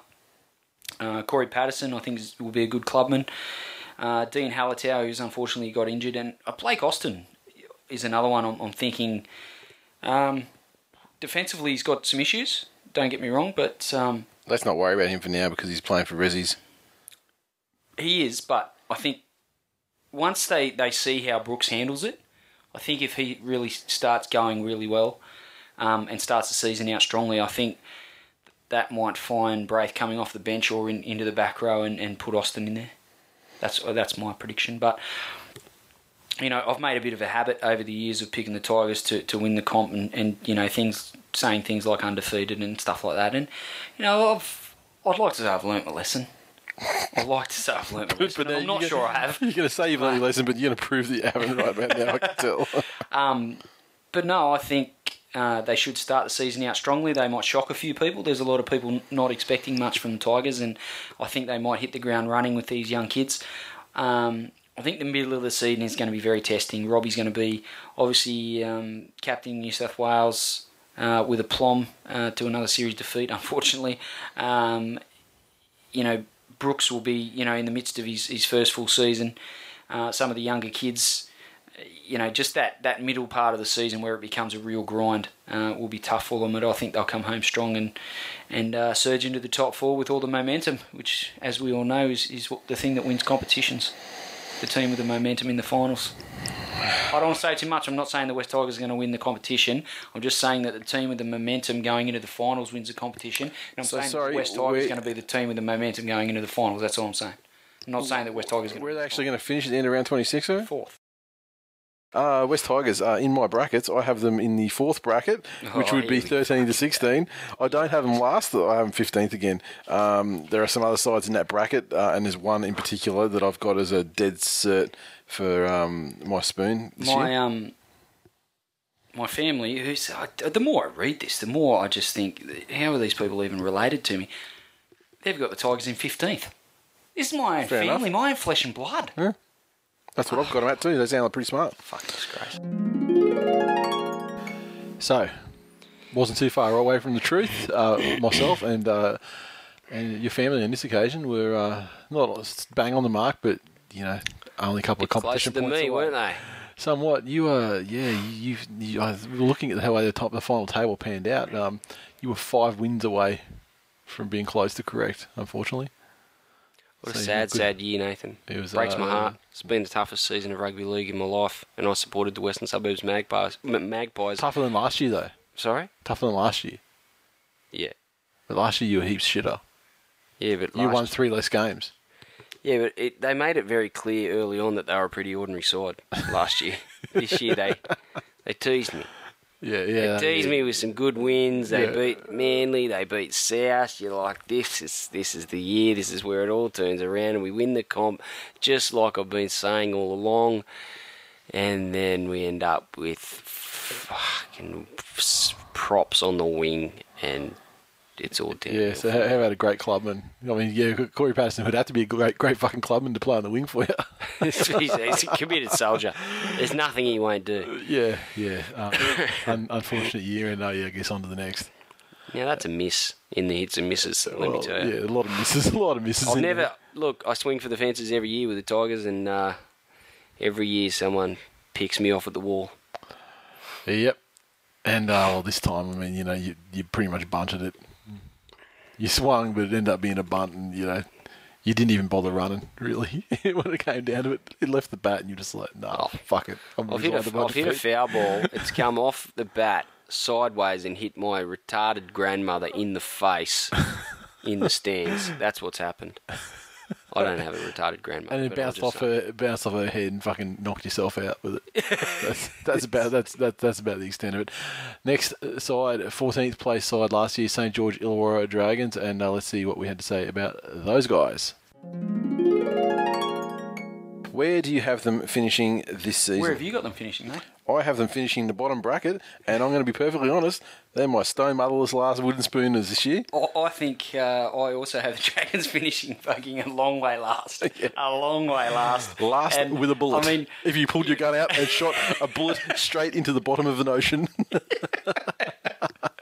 If you got the world's longest fucking drill and drilled a fucking... the deepest, darkest hole to the core of the earth, went down to the bottom of that, and then shot a bullet down into there, that's how fucking far down the Dragons are going to be. Yep, and then line up the bullet hole side, and drop a wooden spoon into that hole. Nothing but shit football. They've got one decent player in the entire club. The club's captained by Ben Cray. They'll get their medicine in round one, just like they did last time Luke Brooks graced the rugby league NRL field. And, it's going to start out bad and it's going to get a whole lot fucking worse.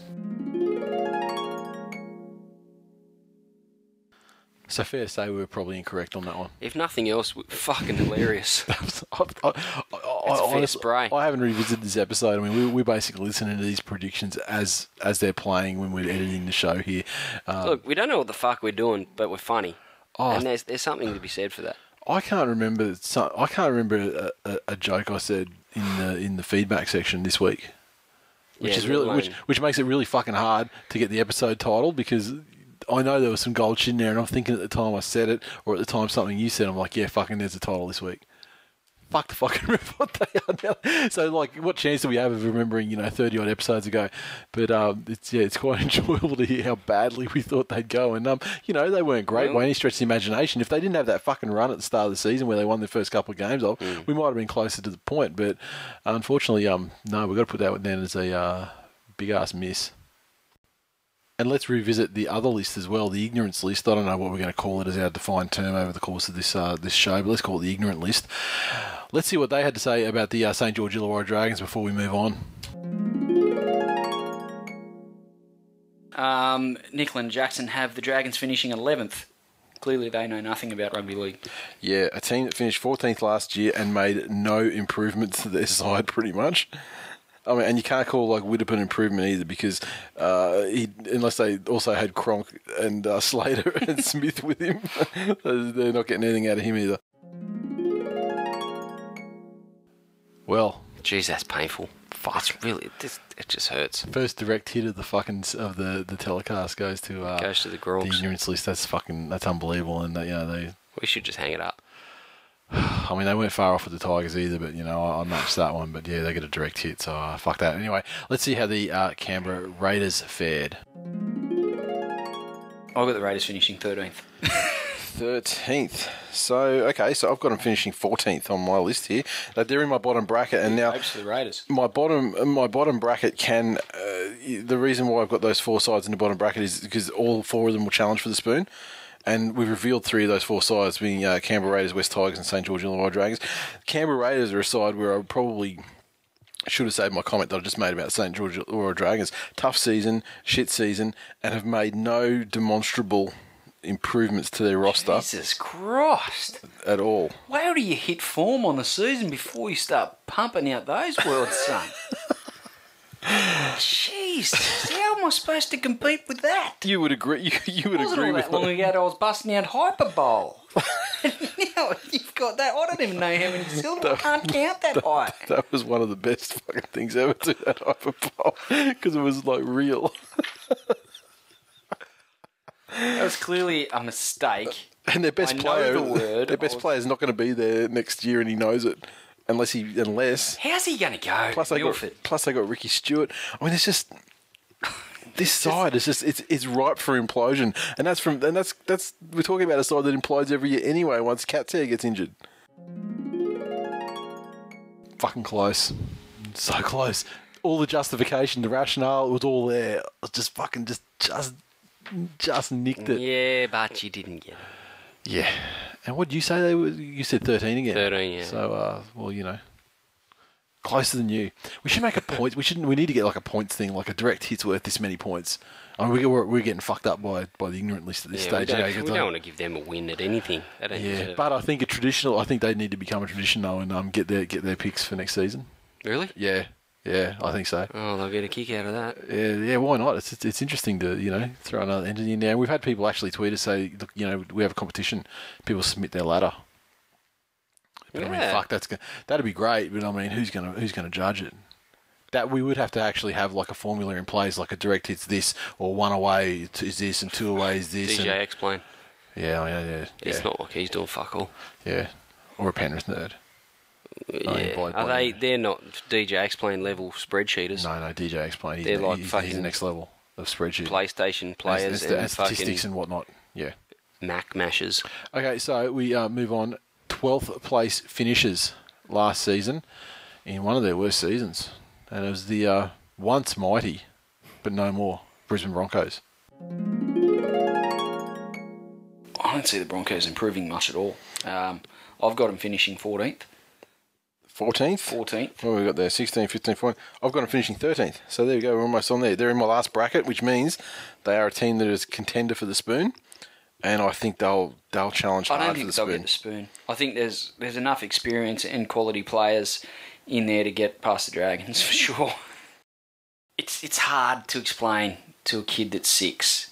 It's hard to explain to him that when you're putting a list together that's going to be read out on the #1 rugby league podcast on the planet, when you put a list together that is going to appear and you're putting it out there for the public record, you've got to make sure that you know what you're talking about.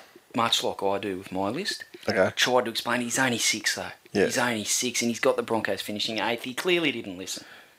8th though is like that mindset I appreciate because it's like he realises that they're not the best team in the comp, not by a long stretch, but he's still got that hope that he just wants to slip them into the finals, just get them just in by the skin of their teeth. That's the sort of mindset you should be taking with West Tigers predictions. That's fucking unbelievable. That's a second. I don't even want to tell him. Because Nicolin's like, don't forget to let me know how we go. Like, if we got any right. Yeah, she doesn't even. Did she even remember doing the list? Yeah. Oh, she did. Okay. Because it's a chance for her to say, you don't even know what you're doing. Look, I just want to recap at this point. We're not quite a third of the way through. 5 teams. They've got 2 fucking direct hits. 2 direct hits, and some that were reasonably close. Like they would get 2 away on the West Tigers, and. Unfucking believable. Anyway, set. I think I just might stay here. These guys are jerks. That is funny though. I mean, I mentioned the Broncos got in by the skin of their teeth. Yeah. And fuck me, it wasn't it? A couple of for and against, and a couple of very favourable losses against the grain in the last round. But let's move along and onward and upwards. 11th place last season with the New Zealand Warriors, and I wonder. I know we're going to be fucking drastically wrong here as well. But let's just see how wrong. It all comes down to how they're coached, and I just don't think Matt Elliott's got it in him. I think the Warriors will finish 10th, and Nicklin and Jackson don't have many high hopes for the Warriors. They've got them finishing 14th. They'll be exciting to watch at times, but I think when the season gets down to that grind, as I said about the West Tigers, I think they might be found wanting. They don't like the grind. They've never liked the grind, the Warriors. The Warriors are a far better example of late season momentum than the Tigers ever have been. I mean, you look at the Warriors, like 2011, case in point. Sure. I mean, they rolled their way through. There's not a single game they should have won. Let's not live in the past, Nathan. No one remembers what happened in 2011. What I'm saying about the Warriors, though, they should never have won a game in that end run to get all the way to the grand final. I mean, for a real team, put them down, took them behind the back shed, and fucking put a bullet in them like everyone else should have, like the West Tigers should have, like Lottie should have, instead of dropping the gun, fumbling it, shooting himself in the head. I've got the Warriors. What Lottie did was, I mean, you have to be a special kind of person to understand Lottie Takiri's style of play. You really do, and. What Lottie did that night was nothing short of spectacular. He attempted to pass the ball telepathically. And he almost succeeded. It was only that Tim Moulton fucked it up. It cost us the game. So, if you don't understand, if you don't really embrace the Lottie, you can't comment. So I've got them at the top of my third bracket, which puts them in, I guess that makes them 9th. Boom. The fucking one thing that annoys me more than my own stinking family getting shit right, it's you getting anything right. Boom, ever. Finally. 6 in, finally got a direct hit. Sensational. Good work, me.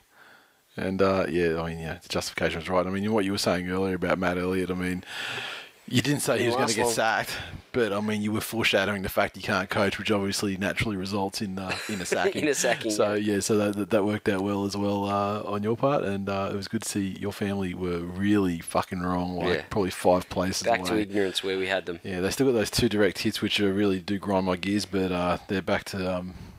back to the pack with that one.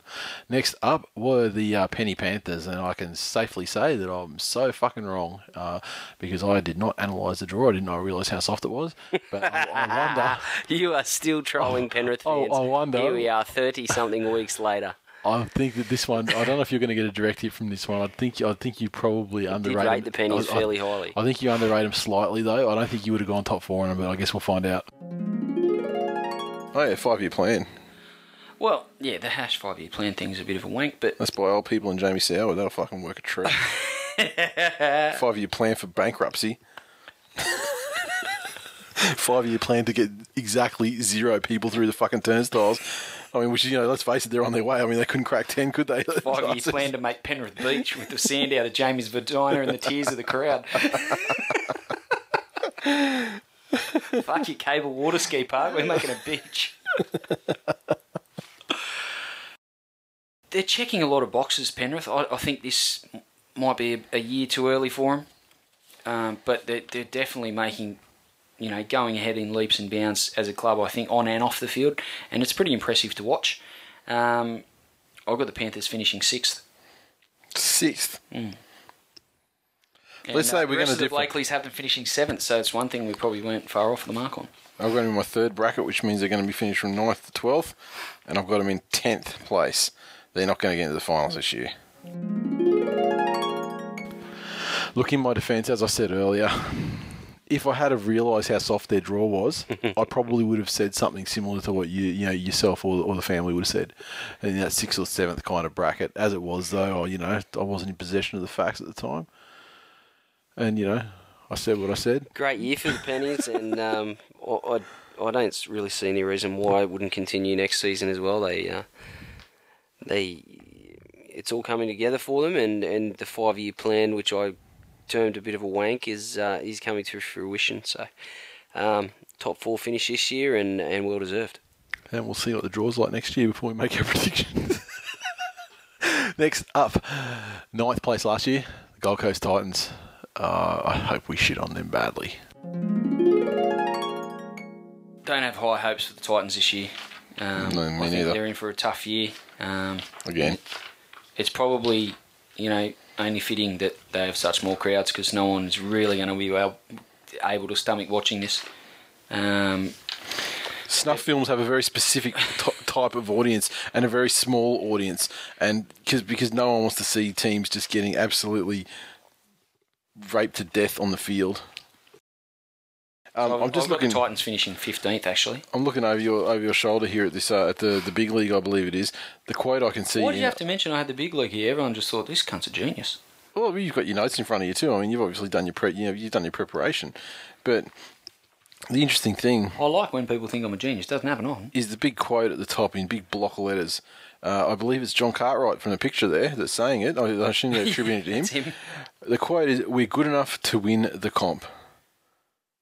And that's a true indication of just how delusional the Gold Coast Titans are, and they deserve to finish last. And their fan base and their coach, who may well be the second off the rank for unemployment this season.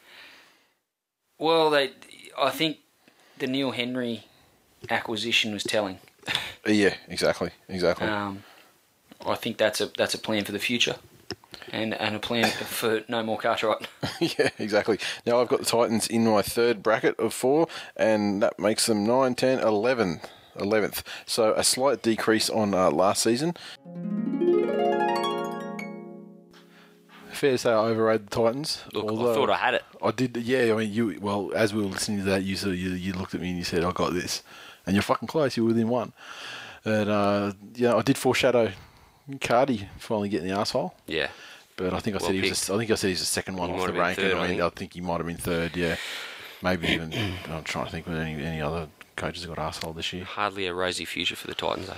No, it's only going to get worse there, especially and while we're listening to that, we're also talking about how ridiculous it was to farm off Kelly to England. I mean, it's not Brett Morris ridiculous, but I mean, it's fucking ballpark. It's because let's face it, they don't have a Brett Morris up there. No. You know, I mean, Kelly's about as good as it gets. So, anyway, we're into the top 8 now, the top 8 of 2012 anyway. Sorry, it's 2013. North Queensland Cowboys finished 8th. Let's see where we've got them this year. I'm predicting both our behalves will overrate them.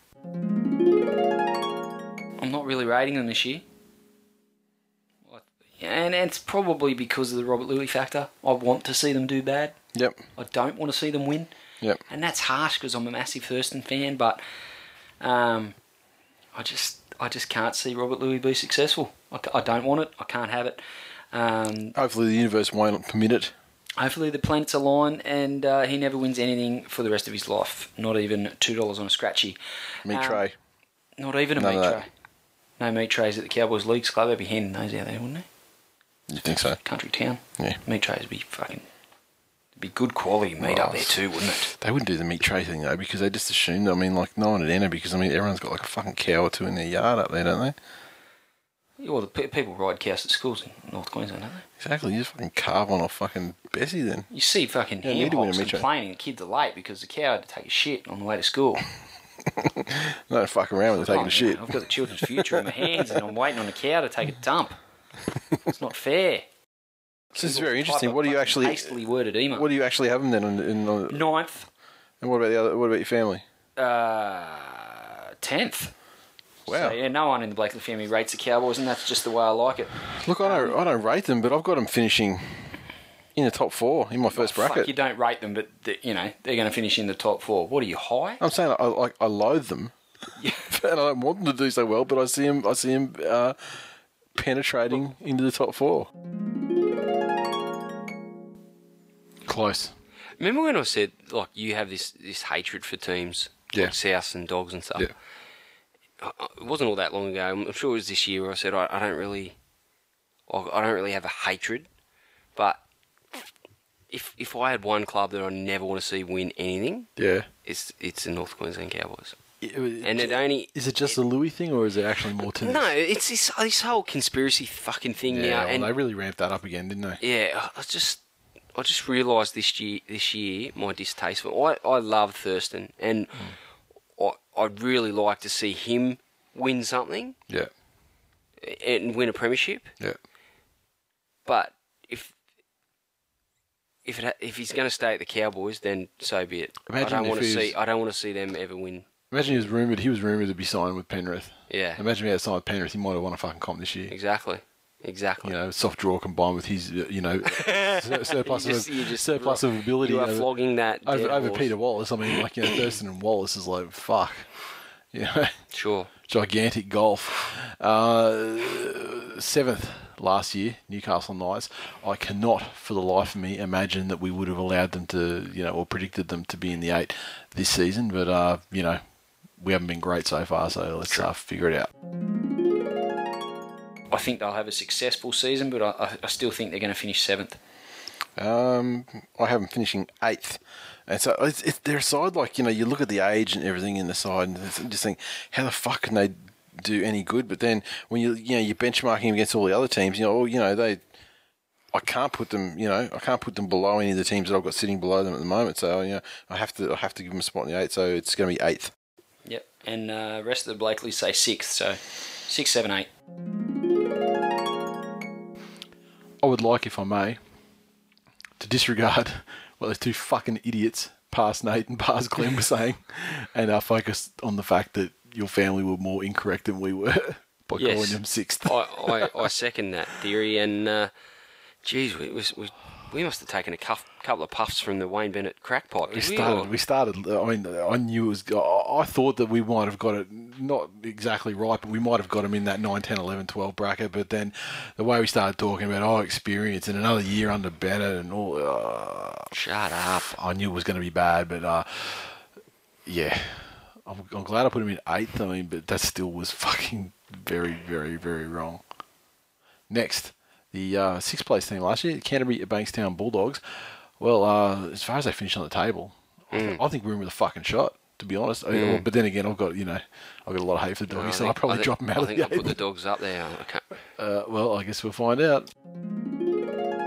I'm finding it hard to get too much of a read on the Bulldogs.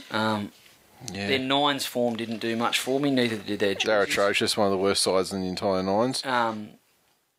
Jerseys, god-awful. Fucking appalling. Stevie Wonder looked at that jersey and just about fucking gouged his eyes out. That's how bad it was. To get it over the top of your opponents, especially late in the season, I think the Bulldogs might come unstuck and they'll finish 12th. 12th? And what do your family say about that? They have the Bulldogs in 13th. Okay, I have them finishing inside the 8, in the bottom half of the 8, and potentially as high as 7th. I'll take the second direct hit, and now I'm tied up with the list of ignorance. I can't wait to tell Nicklin that's what you're calling it. But the funny thing is, we were calling it such an ignorant list before we even started, and then they fucking shot out to a 2-0 lead. Yeah. I've clawed it back for Team Twill, but I'm ashamed of past Nate rating the Bulldogs so highly, and although I will take the direct hit, disgusted in myself, and I wish I had more along your line of thinking. Next one, 5th place, Cronulla Sutherland Sharks. Unbelievable. Surely we slammed them. Unbelievable that we didn't fucking smash them down into the spoon in retrospect, given how absolutely atrocious they were. My bottom 4, I've already revealed it in the previous teams we've spoken about, so I know that I've got them in the 9 to 12 bracket somewhere. Probably put them in the fucking 8, but I guess we'll find out. I must admit, I do rate the Sharks in a lot of areas. There's one area... They still have Jeff Robson at halfback, which is a concern. They got rid of Pomeroy, but they've signed Blake Ashford, and Jonathan Wright is the other centre, I think. Yeah. And I said it last year that they were probably a strike centre away, and I guess that's probably part of the reason why their fan base was so keen to have Blake Ferguson return to the fold after everything. Wasn't that funny though? The way that a fan base that should have been the last fan base to welcome him back, they started wanting success over their own dignity. Yeah. It's just terrible how far the Sharkies have fallen in their fan base. What do you mean, fallen? Well, I mean, the club Where did they fall from that time they won something? No, the club, no, I mean the fan base. Right. I want to say the Sharkies are going to be really good.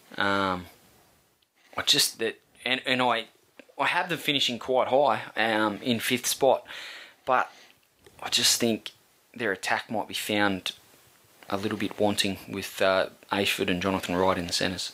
Yeah, I've got them finishing 6th, so slight dip on that. It's pretty obvious that the Sharks are trying. They're trying their damnedest.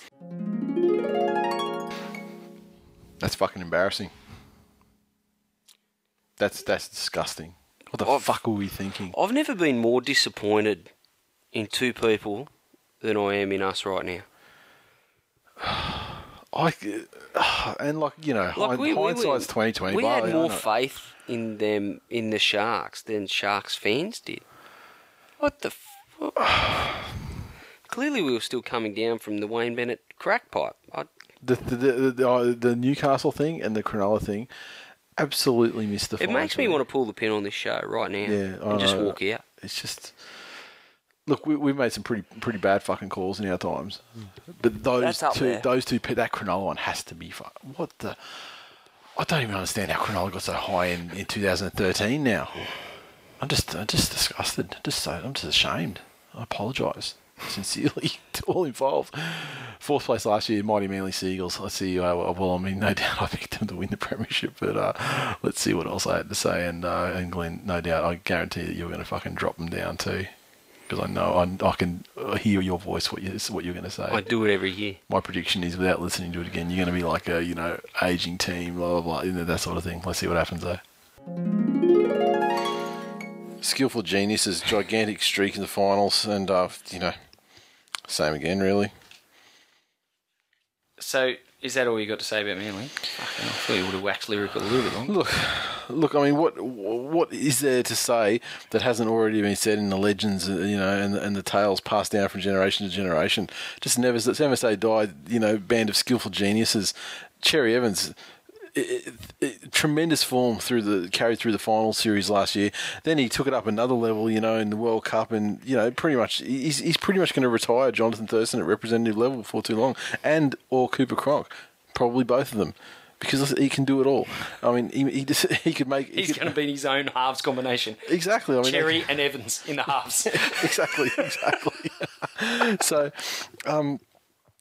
Foreign was terrific as well. I mean, they've just got fantastic players. I mean, there's been something said about their front row. I mean, they lost George Rose, a fucking lazy player who's done nothing for nobody except for being a cool guy and a fun guy, a funny dude. Brent Kite, obviously he's old, and Penrith are going to see that as he becomes more brittle over the next couple of seasons. Jason King, what are your thoughts on him? Don't worry, you've already told us. Retire him. He's taken up salary cap. He's taken up salary cap money. I mean, and the thing is, I mean, we got Liggy Sow, who is like. The under-20s, best prop there 2 seasons ago. He got a taste of first grade last year. He'll kick on bigger. Josh Starling, that we grabbed from the Souths in the off-season, he would have started every game at prop for the Rabbitohs last season if he was a fucking Englishman named Burgess. But the fact is, Russell Crowe wanted his fucking fairy tale and, 4 dickheads on the field at the same time, which I mean, Souths, they've been doing it for... That's harsh on the Burgess family. Oh, fuck, we didn't even talk about Sam, did we? No, he's going to have a bath or something, isn't he? Sammy Bill Burgess. Wow. Look at him tearing the heart out of the Rabbitohs after just when they got pumped up again. It felt like they had something to live for, and they pump him up. But that's beside the point. Manly got props. The back line is just, tremendous. Plus they've got, Hiku, who can just slot in any position and be an absolute genius. Fuck, I hope he plays the whole season in reserve grade. You're going to struggle with that one because he's playing first game in the wing. So that's not going to happen. I can safely say he's actually... There's no one to be omitted there anywhere? No. No. Tooves is all over it this time. I think he's pretty much named 17 players. It's tremendous. Yep. And they've they've got a habit of getting players from other sides, underappreciated players, and turning them into legends. And I predicted that the same thing's going to happen for Dunamis Louis from the Broncos, and I think he's going to turn into a great player as well. He's just George Rose with a shit surname. So I think that what we're basically looking at with Manly is more of the same. They're going to certainly finish in the top 4. Can they win it? Of course they can win it. I mean, let's face it, they can win it every year, and I really need to. I can't stress enough what a pleasure it is to follow a side where literally you go into every game expecting to win, and you go into every season expecting to finish the top 4 and expecting to win the premiership. So I do that every year too. What the fuck are you talking about? No, the difference is I mean it. I'm not just trolling people on a podcast. I'm not trolling anyone, mate. I go into it, and every time, Nicklin, every fucking Saturday night or Sunday afternoon, I put my jersey on and I go, and she's like, "Are you doing it again? Like, when are you gonna realise? When are you gonna?" I'm like, "You're not fucking serious. You're trolling." I'm like, "You're just trolling." Fuck out of my house. Is what I'm saying. You're not my mother. You're the boss of me. So yeah, Manly in the first bracket. She's a pregnant woman. She's not in her right mind. No, Manly in the first bracket. Traditionally we don't win minor premierships, so I'm not going to have the fucking the hubris to say that they're going to finish first. But they said they're going to finish in top 4. And at the end of the day, when it comes to raising a trophy, of course they're going to win. I think Manly will finish 8th. I think that the uncertainty over Glenn Stewart could pose a problem for him if he has to sign somewhere else at some point during the season. It'll have a serious effect on his brother, who they're still attached to the hip. We'll just have to put Hiku in then. Once again, great pick. Look, do you see the way the realistic way I approached it and said, look, Manly don't win minor premierships. They're not going to win the minor premiership. Get them in that top bracket there. Pretty much called it the way it happened, except who was to know that the injury crisis would hit us right at the wrong side of the wrong time of the season to stop our unstoppable roll towards another premiership. But it stopped your unstoppable roll. Yeah, right. Yeah, okay. Yeah, it was that one thing that could stop an unstoppable roll. But great season. You almost got the fucking Glenn Stewart thing too. You thought it was going to affect Brett Stewart, but he was someone who actually had one of his better years. He did have a best year in a long time. It didn't affect him.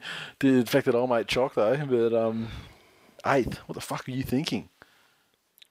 Oh, it's me trying to wish harm upon you and Manly and every single one of their fans. Yeah, that's what I do. But you don't have the mental power to do so. Tigers in decline. I made that happen. I'm not just through sheer force of will. Nathan, this may come as a revelation to you, but I'm not a smart man.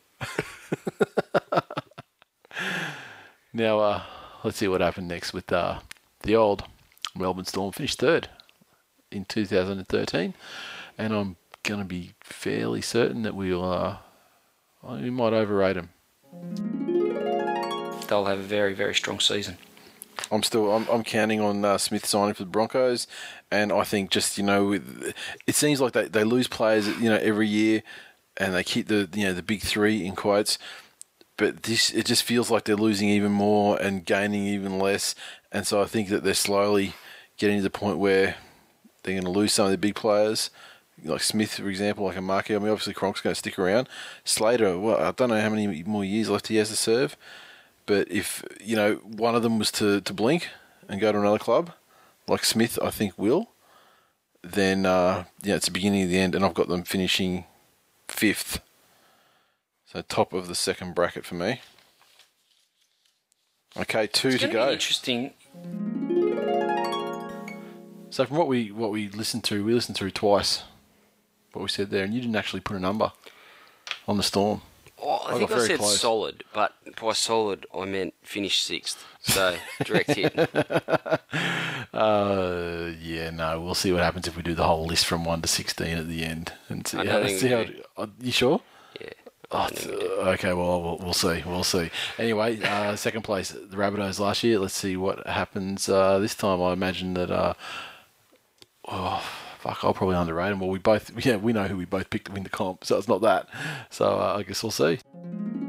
Same again. I think they'll finish second. I wonder what impact the Burgess factor and the fact that he has signed with the English Rugby Union is going to have on them. I still think. Much like the Storm, just on a different scale. I think that they're well coached, well drilled, really strong halfback. This is a season the wind gets knocked out of the Rabbitohs. They're still going to finish in the top 4, but I don't expect them to be a serious challenger.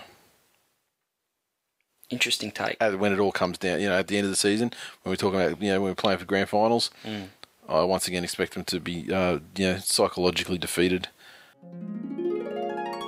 This bracket system really is really annoying because I could have hit myself with I could have got some more direct hits, unfortunately, because I think what I was implying was either 3rd or 4th for the Rabbits, but fuck it. And what did you say? Same again? Didn't you say second again? Yeah, I said second again. So yeah. Not much good there, and obviously, we're both well away on the matter of the premiership. Let's look at the first team last year, Sydney Roosters, and let's see what we said this year. Back to Nicklin and Jackson's list, their top 3 is much the same as mine, or exactly the same as mine. Roosters first, Rabbits second, Storm third. I just think Roosters are too good. I think they're. I've got them finishing second, but you knew all about that anyway. So, your family list was exactly the same, right, for the top 3? Yes. Well, I've got my first bracket there. I just put Manly there because, Manly... But you never actually said who was going to win the comp. No, Manly going to win the comp, yeah. Sorry. You mean the minor premiership. Yeah, see, it's out of that first bracket. You said a third, but you never actually said first. Yeah, out of this bracket, Manly, Roosters, Cowboys, Souths. That's my top 4 bracket. The minor premier is going to come from there. I think it's more likely to come from Manly than Roosters, because I do think Souths, I'm actually pretty set on Souths finishing 4th. But so Manly or the Roosters. And you know what? The grand final could be the same again too. So sometimes when you're Nostradamus and you're looking in the crystal ball and it's a bit cloudy and you can't quite get the clear focus on the details, but sometimes you just say, look, I think the minor premiership's going to come out of Manly and the Chooks. Or you can pick it straight up like I did. And that's because the sands of time and space are cloudy, and it's trying to tell you, it's trying to tell me, the universe is trying to tell me they're going to tie on top of the ladder. But I couldn't interpret that at the time. I was tired. I wasn't seeing it properly. Wow. But yeah, next up, we had, it was consensus on that fact anyway. We all got quite similar at the top, except, you overrated the Storm a touch, and I guess I overrated the Cowboys a little bit as well. But very similar otherwise. Now, actually, no, you didn't have Manly anywhere in the top 4 either, so fuck yourself. The revelation of the season. Well, how were we to know? How were we to know the phenomenon that was going to be one Danny Tequila? It crept up on us, and it really struck us, it unexpectedly. It snuck up and bounced up on us, and I was jubilant. That's amazing. I was what euphoric. A lady! What a lady! Rightful revelation season. Whatever we say next is going to be ridiculous. I'm sure yours is going to be Luke's Brooks related, maybe hot sauce related. I've got no idea what I said, but it's clearly going to be ridiculous. But here goes anyway. It's going to be Luke Brooks. It's an excellent question, Nathan. It's one I've pondered. It's going to be hot sauce or Luke Brooks. But I said hot sauce last year, so that can't count, can it? And you got injured. Well, why am I here, Nathan? Why, if you want to put such a poor impersonation on me together, why the fuck do I bother driving all this way and sitting here next to someone that I really just want to fucking stab multiple times? Chopping them up and putting them in my freezer. Tell me online. And feeding you to my dog. Tell me online.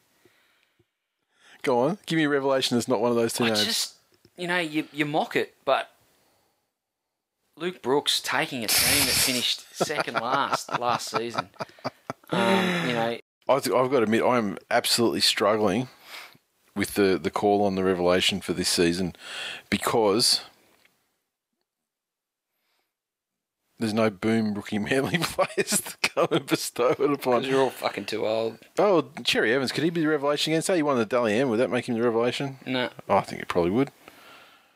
Because I think we're going to have a revelatory season. I'd almost like to name the Manly Sea Eagles as the revelation of 2014 season.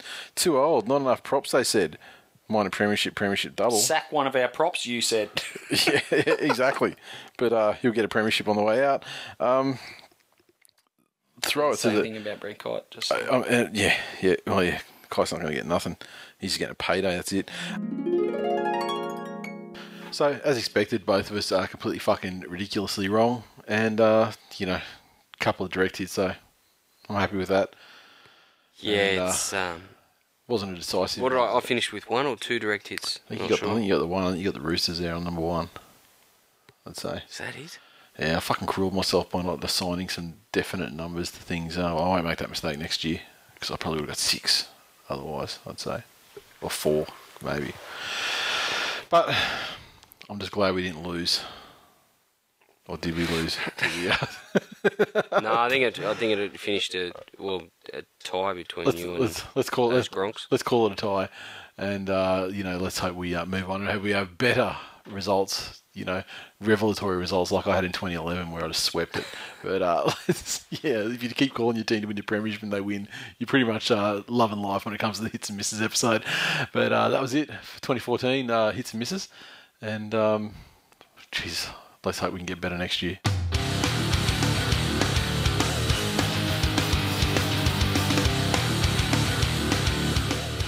And that is the final, it's full time for episode 177, full time for season 2014. And was it 50 years we've done? years. Season 5, fucking hell, it's a long time. As always, you can interact with us on Twitter, and no doubt we'll be active over the off-season at TWI League, and Facebook as well, facebook.com/This Week in League. So make sure you hit the like button, spread the word over Christmas. Hey, throw us a like for Christmas. Get all your family when you're over at Christmas having your Christmas dinner and shit.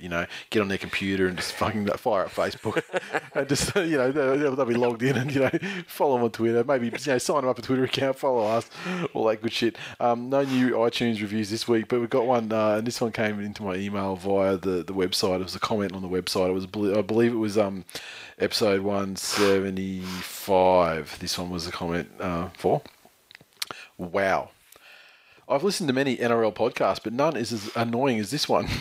Cannot stand the choice of language, pseudo-intelligence and so-called wit.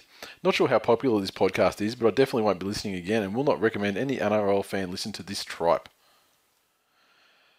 Now, finishing the season with a bang, when you go on iTunes and leave a review, unless you use your same username across everything you log into on the internet, it's very hard to find out details about you. However, when through the Discuss, message board, commenting system, I see your email address that you've commented on.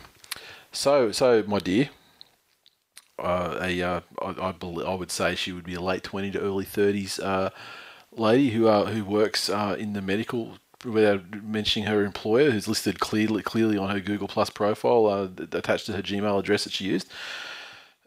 I'm not going to name you, Tanya. I'm not going to say your last name. Thanks for listening. I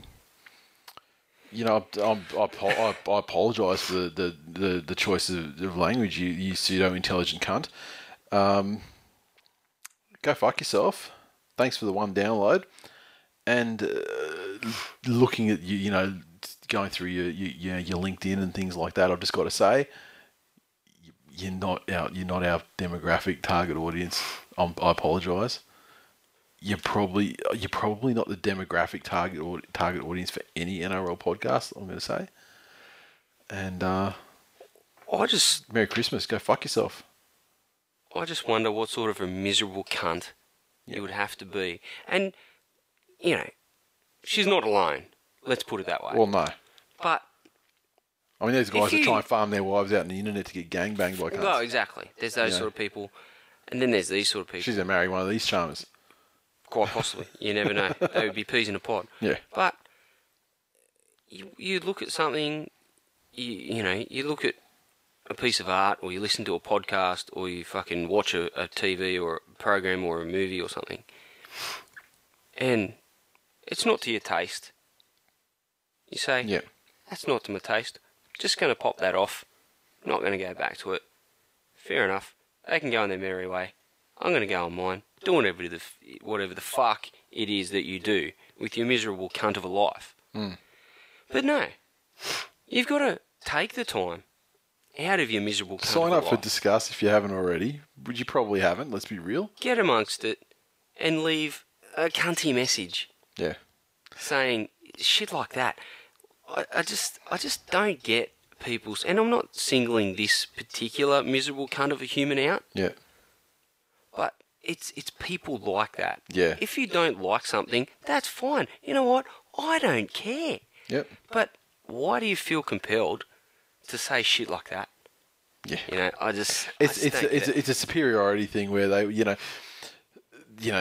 are people on pseudo-intelligence. What the fuck do you know about me to say pseudo-intelligence? The thing is, when we're talking about footy, this is the type of person. Come the fuck on, you idiot. This is the type of person that would mouth off on Twitter non-stop about somebody, and then go to the grand final, and then when that person stands in front of them, arms crossed, smiling at them because they know that this person's team just lost the grand final, the cunt of a fucking human turns ghastly white like they've seen a ghost, and finds a way not to make eye contact for the entire 20 metres leading up to that person, and finding a way to sort of walk in a straight line but somehow take a wide berth around said person and his co-host, potentially if that person was a podcast host.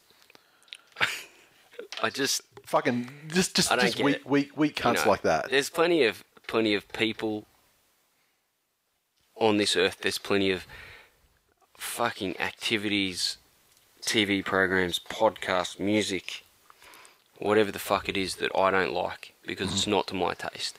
You know what? Who's got the hours in the day to go there and fucking like... You know what?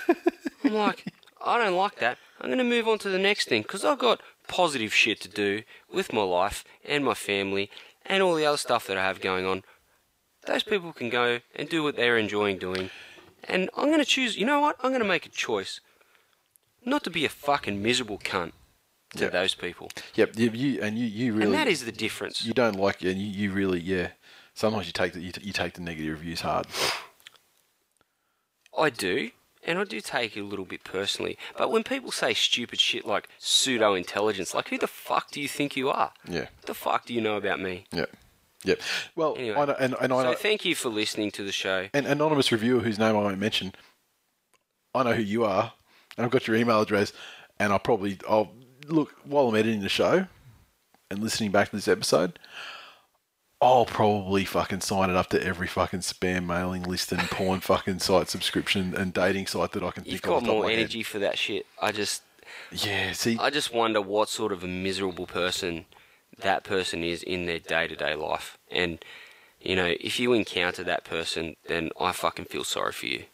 It sounds like no NRL podcast is as annoying as this one. So it sounds like, you know, this person has been annoyed by NRL podcasts in the past. Footy's probably not for you. Yeah. Go to the Opera or something, you twit. Now, we've still got a couple of Revelation shirts. Still got a couple of Tigers and Decline shirts. Get those while you can. One in a row shirts. If you want like a big ass 91 for your missus, hit me up. Reduce the price on those.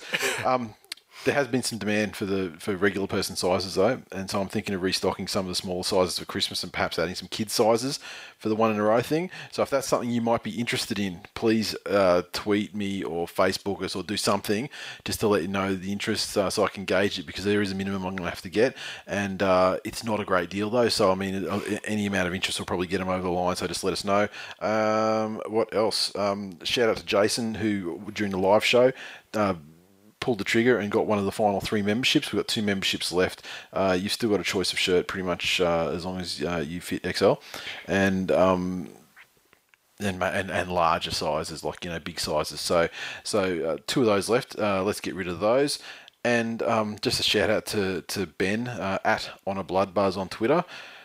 On the live show, when I sort of said that we were reducing the price of the remaining massive one in a row shirts for the larger sizes that remain, he's bought one. Put the mailing address to Mal Meninga, care of QRL, and the address of the Queensland Rugby League.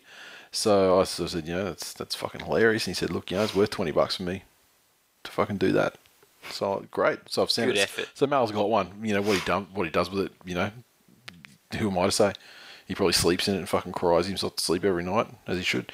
What else? Some stuff to come out of the listener survey. The most supported club by our listeners. No surprise there. Manly, 16.5%. Broncos, 10.68%. Souths, 8.25%. Tigers, 7.77%. So they are represented. The least supported club by our listeners. Titans. Cowboys, 0.97%. Just ham hocks. And fucking Josh Hannay's Josh Hannay's cousin, yeah. And the winner of the 2015 membership, based on the people who put in the feedback for us, and we had a lot of feedback this year. A lot of people went all the way through, not just voted for the Twillies, but did the feedback as well. And the winner, current member, he's getting upgraded for free next year. Rowan Edwards, who's Eddie NZ on Twitter, I believe. Congratulations, sir. You win a 2015 membership. So, he's a handsome man, and he's about to get a whole lot more handsome. Exactly. So I think that is about it. Signing off, 2014. Yeah, well, I mean, we'll be active, obviously, on our personal Twitter accounts and This Week in League One. You know, no doubt people will send us shit and we'll retweet it and reply and get into it, as we always do. But as far as the show's concerned, that's it for this year. Have a great Christmas. We'll be hitting the sand dunes. Yep. Big off season ahead. Big off season, and you know, we want to add some muscle. You know, drop some fat over the off season. Oh look, by the time the off season's done, I'll be a condom full of walnuts yet again. Exactly. Ready for another big year. Second, like if Liam Fulton had a kid with fucking Hino. Jesus. A bald little fucking condom full of walnuts. Excellent. I'm not going to be sleeping tonight. Except without the brain damage of Liam Fulton. Well, that's debatable. Well, you know, maybe old pseudo-intelligence. I was educated at Campbelltown High School. Maybe that's what pseudo-intelligence refers to. Well. Who knows? See you next year. See you next year.